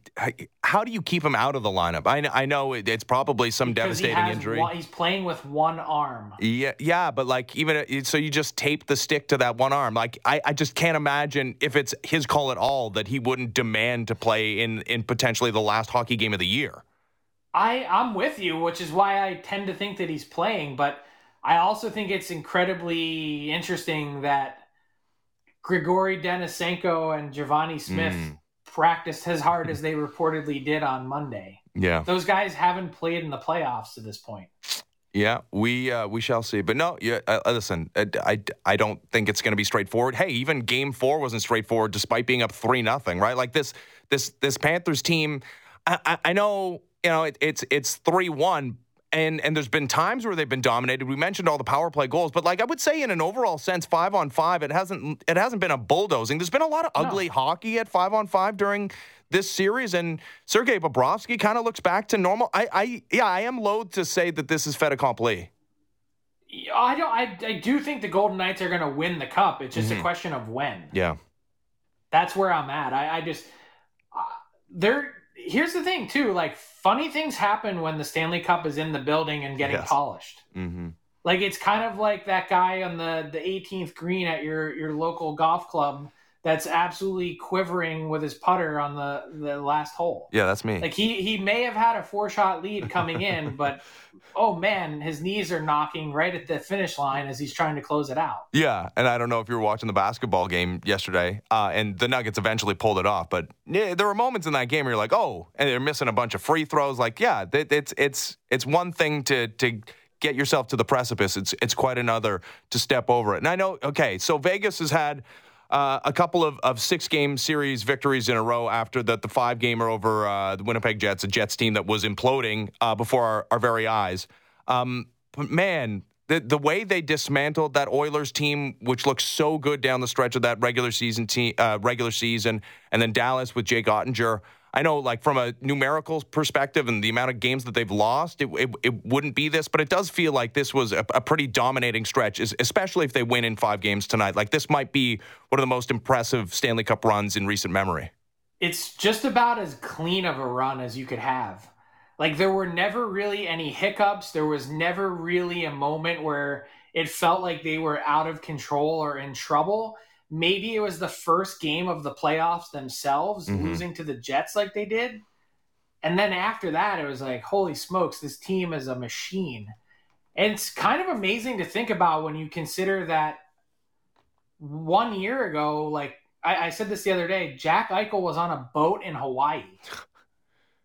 My buddy tweeted out a photo of him and Jack Eichel.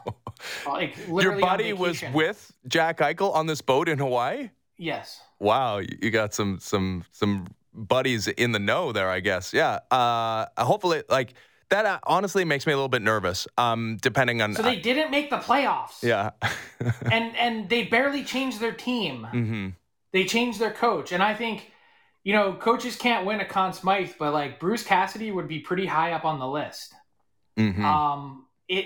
To think about where this team was, and then all year everyone's counted them out right from the beginning. Some people didn't pick them to make the playoffs again. Yeah. This time last year we were talking about is there the potential for their GM to be fired because their owner, sources said, had conducted a long, lengthy review saying, well, I don't know if this guy's the right guy. Yeah, and you mentioned Bruce Cassidy, which maybe is a good entree into our next topic of conversation. Peter Laviolette going to be the next head coach of the New York Rangers, and he's a retread. I mean, this guy's has been a successful head coach in the National Hockey League, and there's some sentiment, I mean, both among Rangers fans and some people who are just, NHL observers at large, that, like, this is part of the NHL's problem, that there's not enough outside-the-box thinking, that there's not a lot of new hires. But, okay, what do you make of it? Like, for what? Why? Like, why do people do this? Why do people try to twist themselves into pretzels to denounce everything just to put a stake in the ground and try and make some claim about something that they don't know anything about? I've seen the discourse on social media today, and I was rolling my eyes. Yeah. Consider the time and place. Like, I'm not saying he's the absolute best hire, but I will say without a doubt he is the safest hire. Yeah, that's it. I think that would, if I was going to make a devil's advocate argument, which I do not necessarily believe in, it's that this sport is one where there's not a lot of risk taking, that there is, like, people are risk averse. And I understand that everybody's trying to protect their own job, right? But that would be it. That you're not going to be denounced because you hired a guy who's been to a bunch of cup finals, right? Like, I get it. So put yourself in Chris Drury's shoes. First off, you've got one of the most mercurial owners in pro sports who, like, quite literally has facial ID tracking of blocking people to enter the arena for people that have criticized him publicly. Yep. Okay, so let's consider who he works for first. Yes. Then let's look at the team that got to the conference final maybe a year ahead of time, 2 seasons ago, and took a step back this year and lost in the first round. You've got maybe the best goalie of his generation, a Norris Trophy winner on the back end, and a team loaded with forward talent. Is this really the time to, like, Chris Drury's not going to get another bullet. As well respected as Chris Drury is and the moves that he's made, I'm telling you right now, the owner was up his arse in November saying, get rid of Gerard Gallant. It was November and he was like 14 months on the job. Yeah. So let's consider the background. And then let's say you have a guy sitting here that has taken 3 different franchises to the Stanley Cup final, won it once, and has found mostly immediate success in his stops. I was there in Philly, comes in early in the season, team sneaks into the playoffs as the 7th seed, beating, by the way, the Rangers in a shootout in game 82 of the season, goes on to the Cup final in the Flyers. Second year with the Nashville Predators, they go to their first ever Stanley Cup final. He's the winningest American-born coach of all time, who, by the way, happened to play his only NHL games in a Rangers uniform. Tell me why he's not a good hire. I can't. Honestly, I thought he was an interesting look maybe for the Toronto Maple Leafs, who seemed like intent on keeping Sheldon Keefe. And, I mean, Keefe would be, hey, they went outside the box for giving a guy his first go-around as a head coach of a National Hockey League team, and he's been very successful during the regular season. But, postseason success hasn't been there. Would it have been a better move? I mean, hard to say it would be worse as far as playoff performance is concerned, to go with a guy. And I guess that was the whole appeal of Mike Babcock, and that didn't work out either. So there's arguments on both sides. But, I could have seen a world where, in comes Brad Treliving, out goes Sheldon Keefe, and in comes Peter Laviolette. And a lot of people saying, okay, this makes a lot of sense. This is a guy who has a postseason track record. I mean, that's what you long for and ask for. It doesn't mean that that's what's going to happen. And at the end of the day, like, the coaches still just coach. It's the players who have to go out and execute. As good a job as Bruce Cassidy has done, and I think he's I think he's the master tactician in the NHL today. Mm-hmm. I don't think there's a single better coach in the NHL, X's and O's, than Bruce Cassidy. Look at the success that they've had with their goaltending. It almost feels like you can change out the nameplate and the guy any given game and get similar results. Mm-hmm. But that said, if I'm Chris Drury and I know that this is my last bullet, as much as I am intrigued by Chris Knobloch, who's coaching in the AHL in Hartford, who's won at every level he's been at, or pick a guy, Mitch Love, whoever it may be, the next up-and-comer, you may get the next John Cooper or Scotty Bowman or whoever it may be. I'm still probably picking the safe guy every time. Yeah, me too. Yeah, you can't go wrong with it. You mentioned goaltending a little bit there, and it does feel like the Leafs are set in goal with Ilya Samsonov and Joseph Woll, and I mean Matt Murray, wherever he may go. Like that seems like obviously the guy that they're going to try and cast off, and maybe have to staple a pick to his back to send him out of town. But it's not every season that you get this type of available goaltender via trade, whether it be Connor Hellebuck, Carter Hart, John Gibson. Like those guys are all out there. Like do you think the Maple Leafs do dip their toe in the goaltending trade waters? I don't know enough yet to confidently answer the question. I think they could use the support. And I think that first off, we know Samsonov is due a pretty sizable raise. Yep. Like he's not going to double his pay, but he's going to come close. So what kind of term does he get? And then also, who is he playing with? Is it going to be Wall? Like, do you feel confident enough to go with that as a tandem? I would say based on where this team is at and the success that's riding on the other end of the goaltending situation, to be able to go back to the idea of being safe, like to get some warm and fuzzies and be able to sleep at night, I know I'd want someone that has some kind of pedigree or track record that is also reliable. Mm-hmm. And I said, and also reliable, because in parentheses, that's not Matt Murray. No, it's not. I wonder if it's John Gibson, who, I mean, had a sub-900 save percentage on the worst team in hockey this past season. Like, where is your confidence level that he is still an elite-level goaltender? See, I don't think he's an elite-level goalie. I think he's a better-than-average goalie. Mm-hmm. And that .899, by the way, was exactly league average save percentage this year. Yeah. And he did it facing the most rubber in the league and gave up the most goals in the league. Mm-hmm. So I really think, though, when you consider the goaltending position, I don't think you need to spend an arm and a leg. The way I view it is really kind of simplistic. There's 5 or 6 goalies in this league that you can reasonably rely on year in and year out to be at that level. And it's pretty rare that one of them ends up coming up for grabs like Hellebuck is. Mm-hmm. So Hellebuck is in that 5 or 6 for me. It's like Sorokin, Shesterkin, Saros, Vasilevsky, Hellebuck. It's that sort of group of elite guys. And then I think you have the next tier down, and those guys are kind of not always available, but the difference and tough part about that next tier down, including someone like a Jacob Markstrom, for instance, is you get a year like last year where he goes from 922 to 890. Yeah. And he costs your team the playoffs. Yeah. Goaltending is voodoo, man. It is. It's really hard to bank on.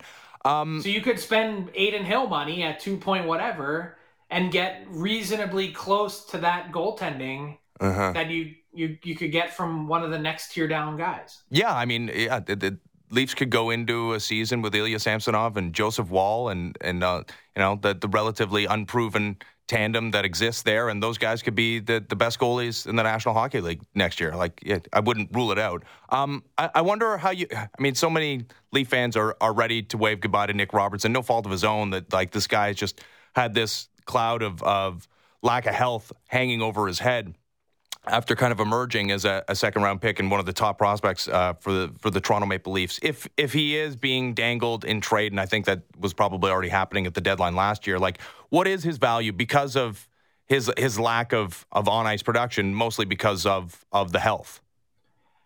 I mean, it's not very high. I would say he's someone that had his last name been something else, and his brother not have been a player who's taken off in this league. Like, I doubt we're even really paying much attention to him. Is that fair to say? Well, yeah. I mean, part of it, that's definitely a part of it. I think, yeah, being the top Leafs prospect is also part of it, right? Well, but that's also a product of where the Leafs have drafted, that you have a guy that's taken at 53rd overall that all of a sudden becomes the best of what's in the organization, which doesn't really, he might be the sixth best guy in a deeper organization. Mm-hmm. No, it's a good point.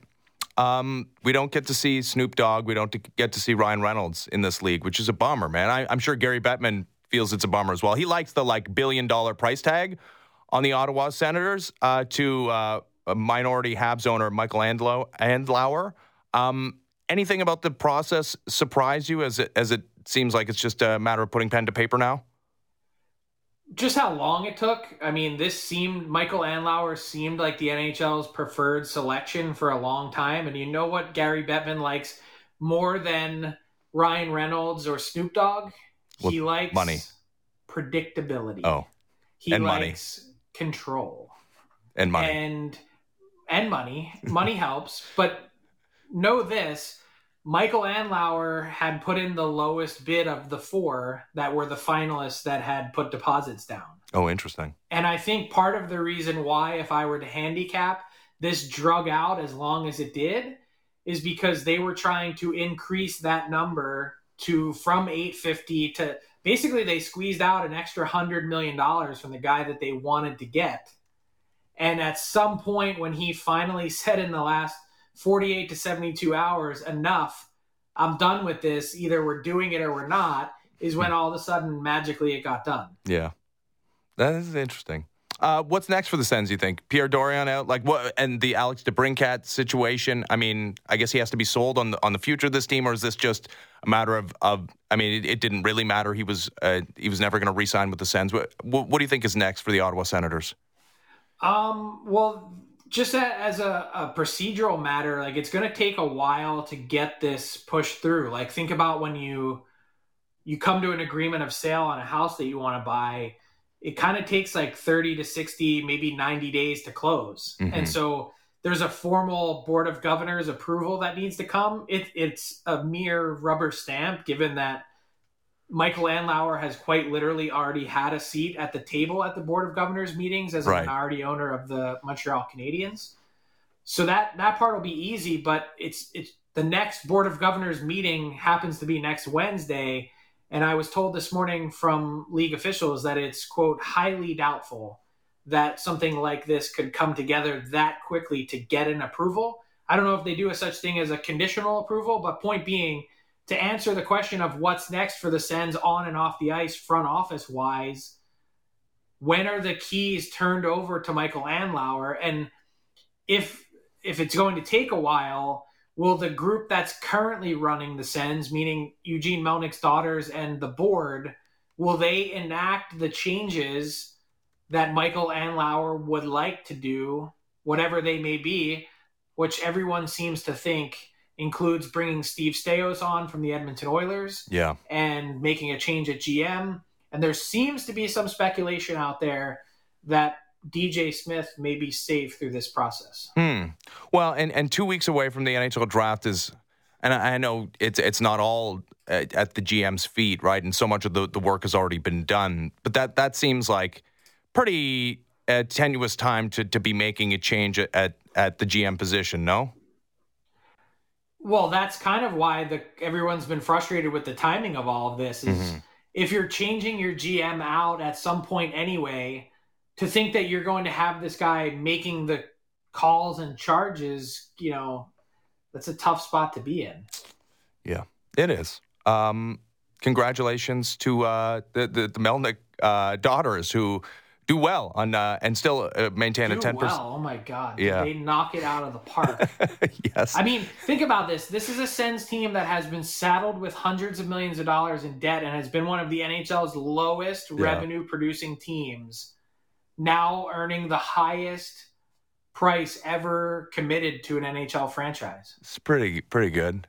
Like that makes like the owners, Vinny Viola of the Florida Panthers, like, wait, this is worth what now? Oh, interesting. This could be a wave of franchise you mean sales. I could get $1 billion for my team?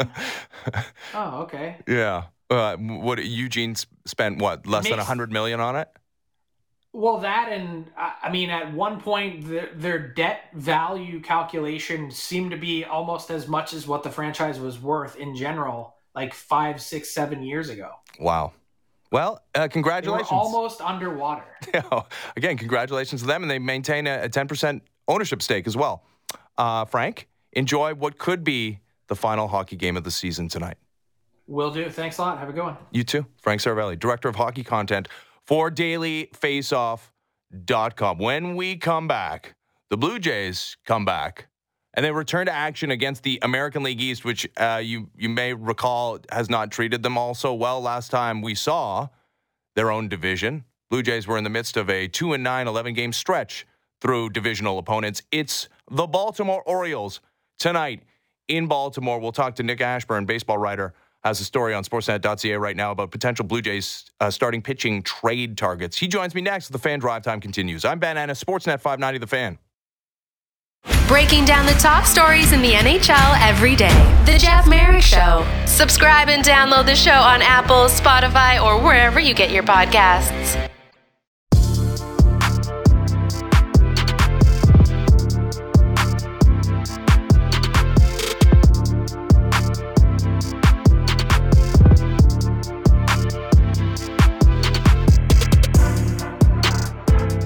Drive Time, Sportsnet 590 The Fan. I am Ben Ennis, and like an oasis in the desert, Friday, June 23rd beckons. That's when the Blue Jays return home after an off day on Thursday for a Friday game against the Oakland A's. And between now and then, they got the Baltimore Orioles on the road for 3 games starting tonight. And then you go to Texas to play this Rangers team that doesn't appear to be going anywhere in the AL West. You got a surprising Miami Marlins team with a guy that's going to hit 400 this year. It's been a tough road to hoe for the Toronto Blue Jays, especially within the division. They look to change that narrative tonight against a upstart Orioles team. Let's talk to Nick Ashburn, baseball writer, has a story out on Sportsnet.ca right now about potential Blue Jays starting pitching trade targets. He joins me now. How's it going, Nick? Good. Thanks for having me on. Thanks for doing it. Thanks for writing the article on Sportsnet.ca. But I got to say, I'm looking at all those names, and yeah, you're right. They are available. Chase Anderson, bring him back.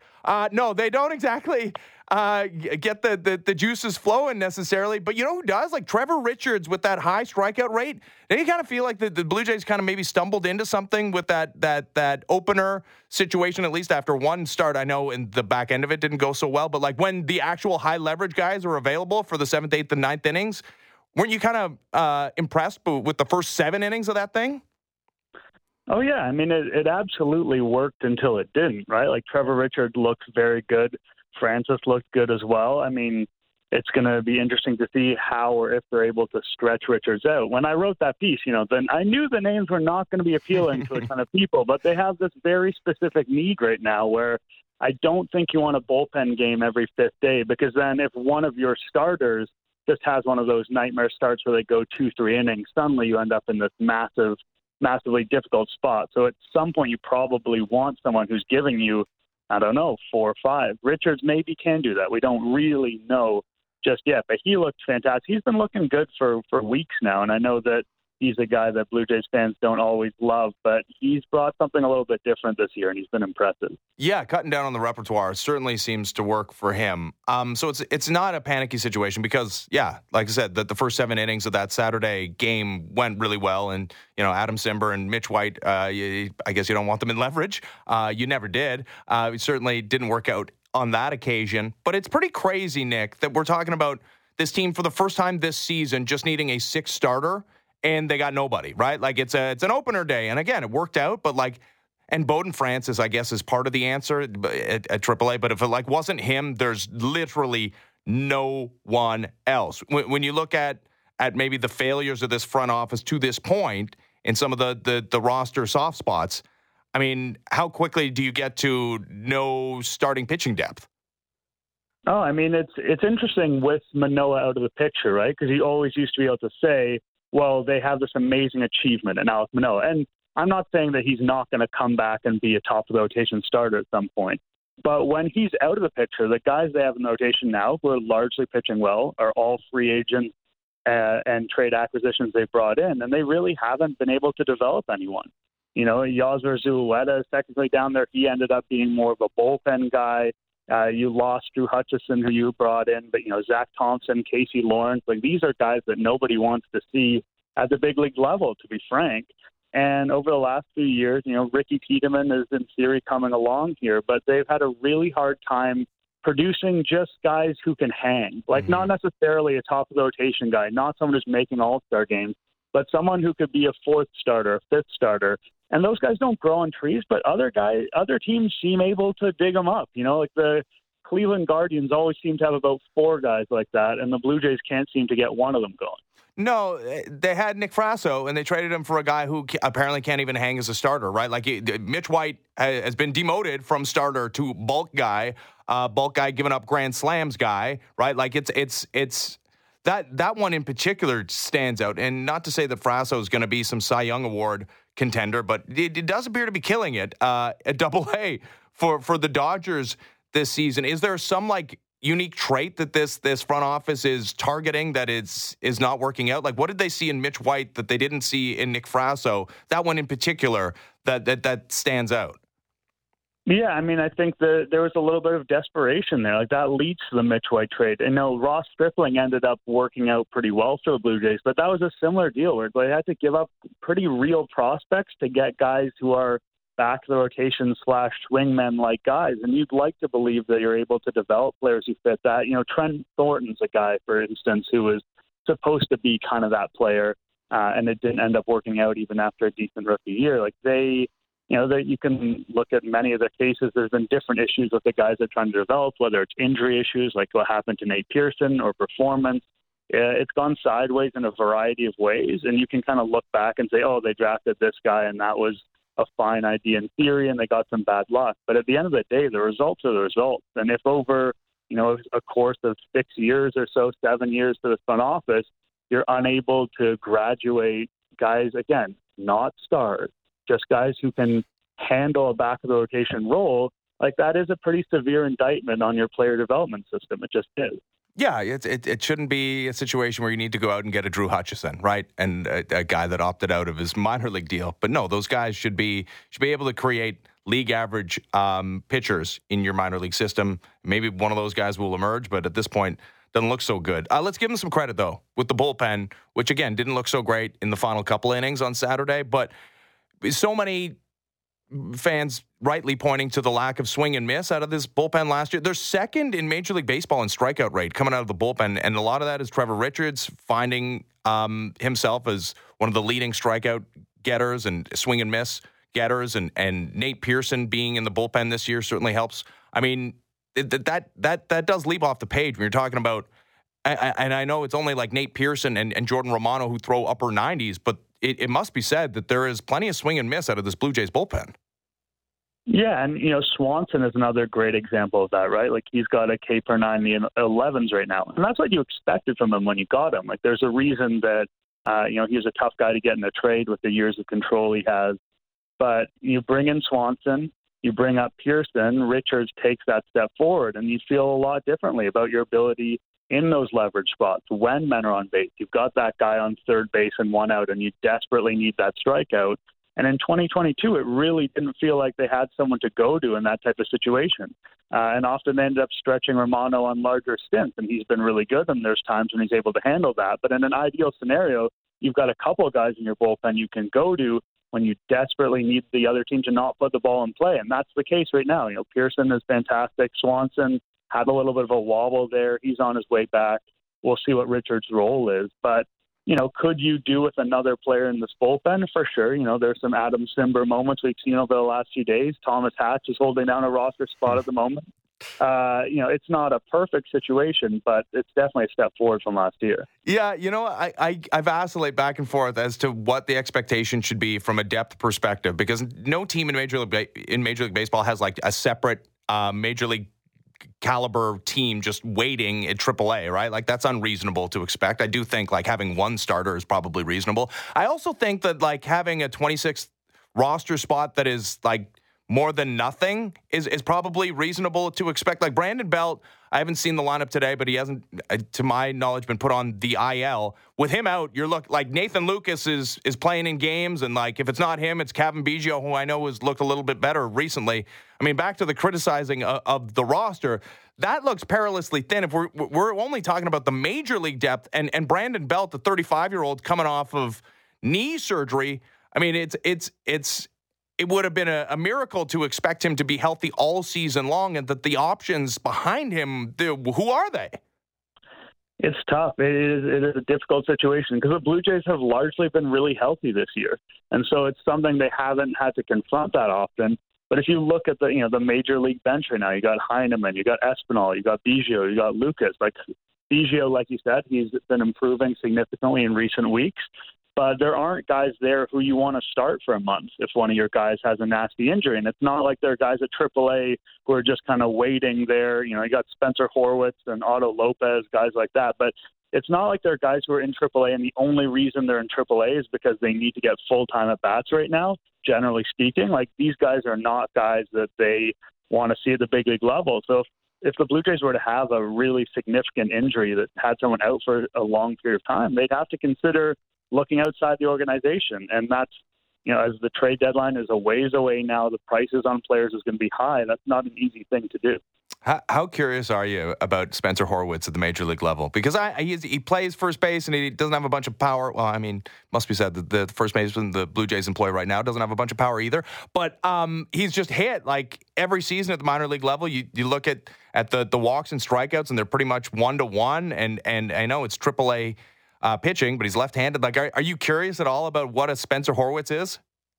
I can't say I'm a big Spencer Horwitz guy. It is tough when a player is as defensively limited as he is. And since he came to AAA, we're looking at approximately 100 games, and he has 4 home runs. But yeah. I know that he walks. I know that he doesn't strike out a ton.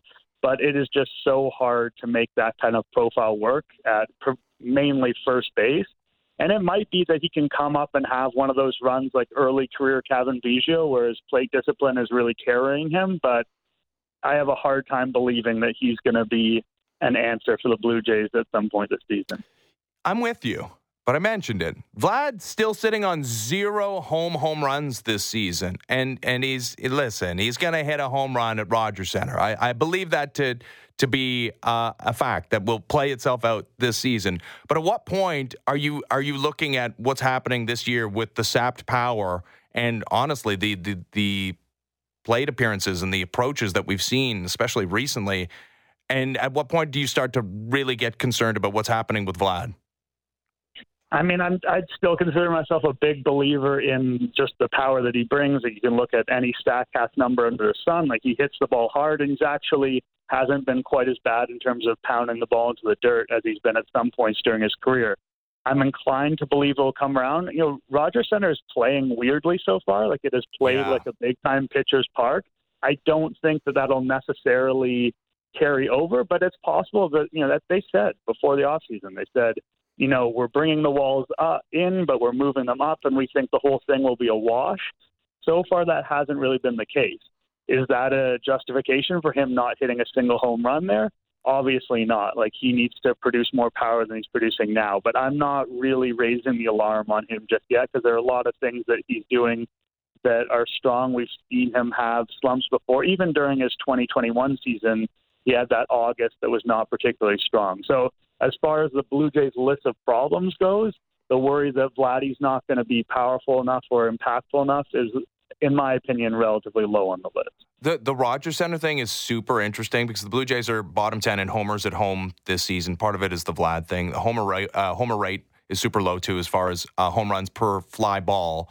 That being said, I don't remember a lot of fly balls just like dying at the warning track, right? It's not like when opposing teams go to Petco Park and the home announcers say marine layer, right? As these balls, like the force field keeps them from going out because that ballpark is super pitcher friendly. But I mean, the numbers do suggest that something weird is happening there, Nick. Like at what point do we have to kind of just accept the fact that what they've done with Rogers Center is more friendly to the pitchers than it is for the hitters? I mean, that's been the case so far. I'm pulling it up right now. It's been the 21st friendliest park for home runs, according to StatCast. So that's an unusual position for Rogers Center, which has generally been, a little bit hitter-friendly in the past, maybe more neutral than some people think. I will say that when people look at park factor data, they normally use 3-year chunks. This is it's a type of thing we almost never look at a sample this small. So it is interesting. It is something to follow. I think it's the type of thing where you kind of put a pin in and say, let's revisit this in a year and see what happened. But as you say, so far, everything we have seen to this point has been this park playing in a way that's more pitcher friendly than expected. I don't know if we can be sure that's going to hold up, but it is something very interesting to watch through the season. How would you feel about that? It's like, say the Blue Jays now played in New Petco, right? And and the offense was down, and it would certainly hinder the viewing experience aesthetically. Fans, they dig the long ball. We understand that.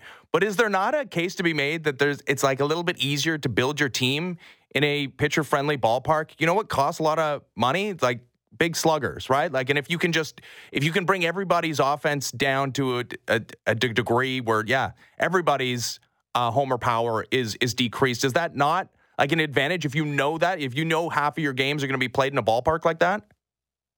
Yeah, I mean, on the flip side, maybe you need really big sluggers because absolutely no one else is getting wall scrapers out there. So maybe there's even more value in those players. I will say that, let's say the ball is staying in the park more than usual, which has certainly been the case so far.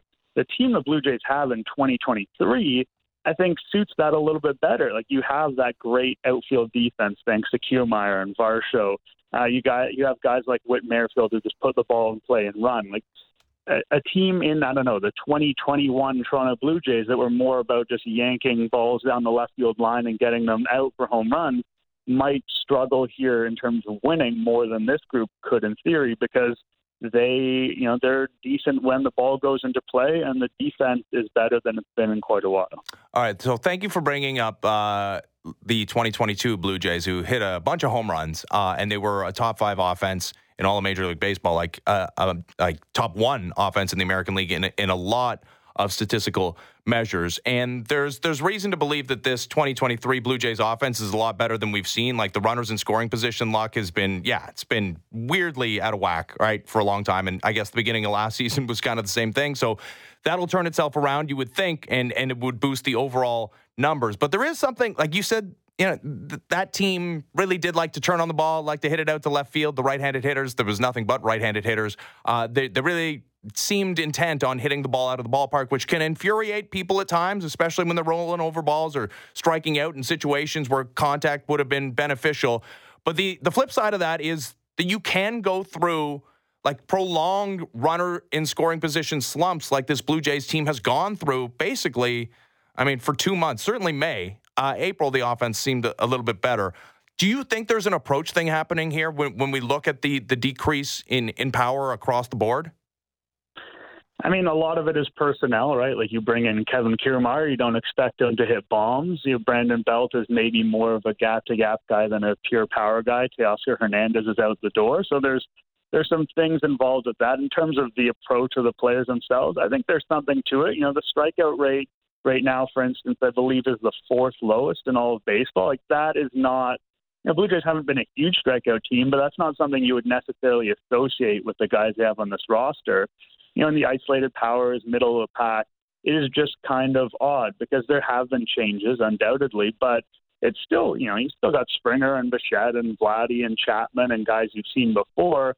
And at the same time, like, it is a very different offense. It's an offense that is putting the ball in play more and striking out less and hitting fewer home runs. And maybe this weird park stuff that's going on is part of that. But there's a different feel to this offense. And right now, you said the runners in scoring positions issue, when you have an offense that needs to kind of pile up hits in order to bring around guys, sometimes when you're having trouble just getting those hits, that's an issue. Whereas if you're hitting more home runs, maybe you're hitting fewer hits, but you're having more of those scenarios where you're bringing in 2, 3, 4 guys at a time, and your struggles don't seem as bad. But longer term, I'm not super worried about this team with runners in scoring position.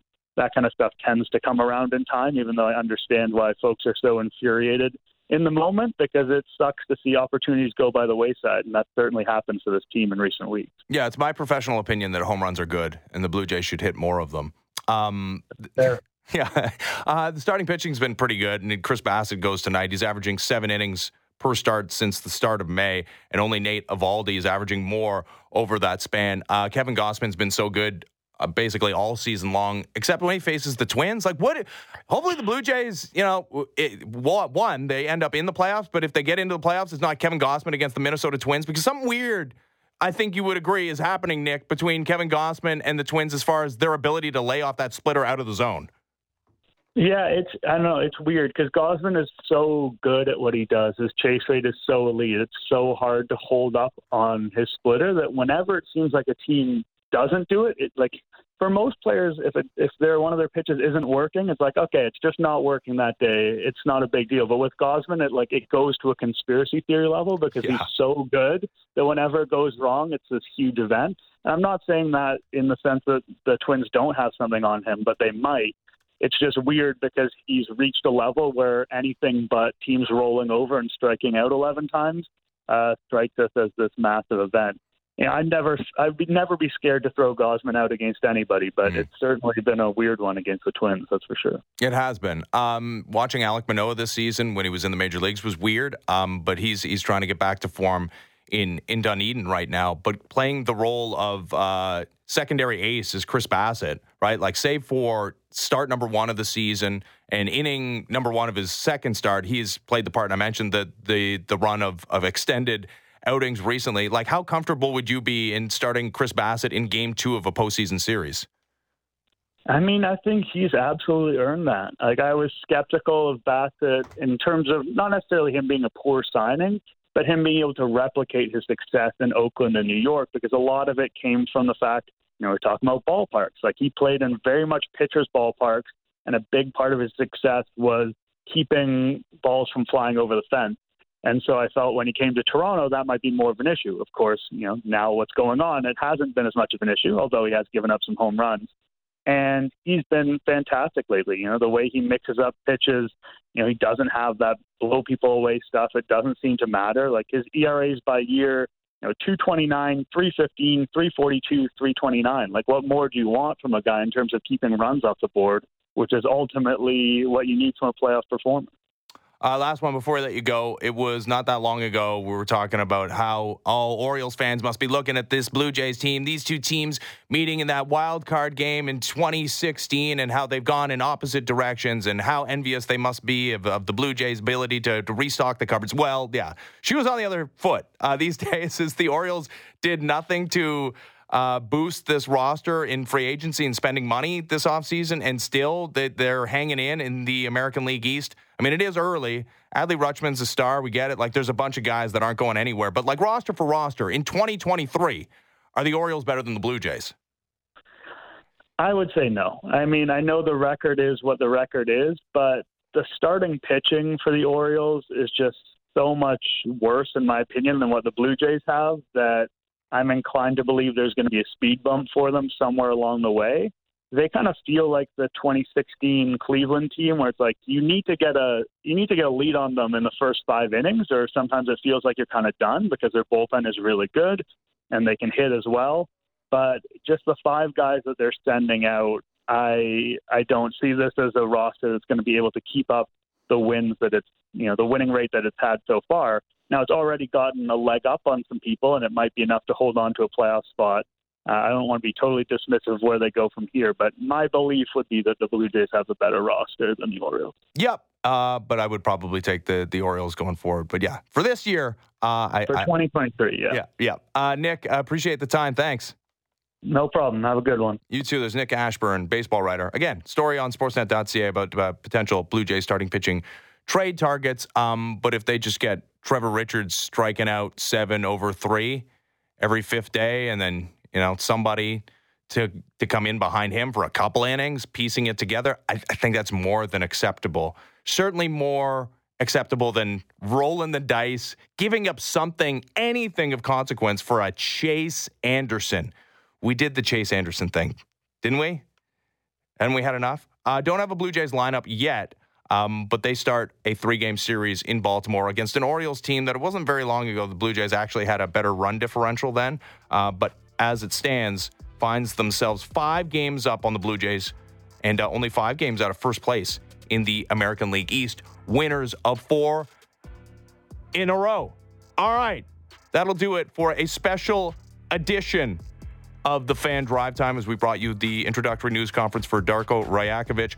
Coming up next, we've got a special edition of the Raptors Show where you will hear from Darko Rajakovic, new Raptors head coach. That's coming up next. This has been the Fan Drive Time. I'm Ben Ennis, Sportsnet 590 The Fan.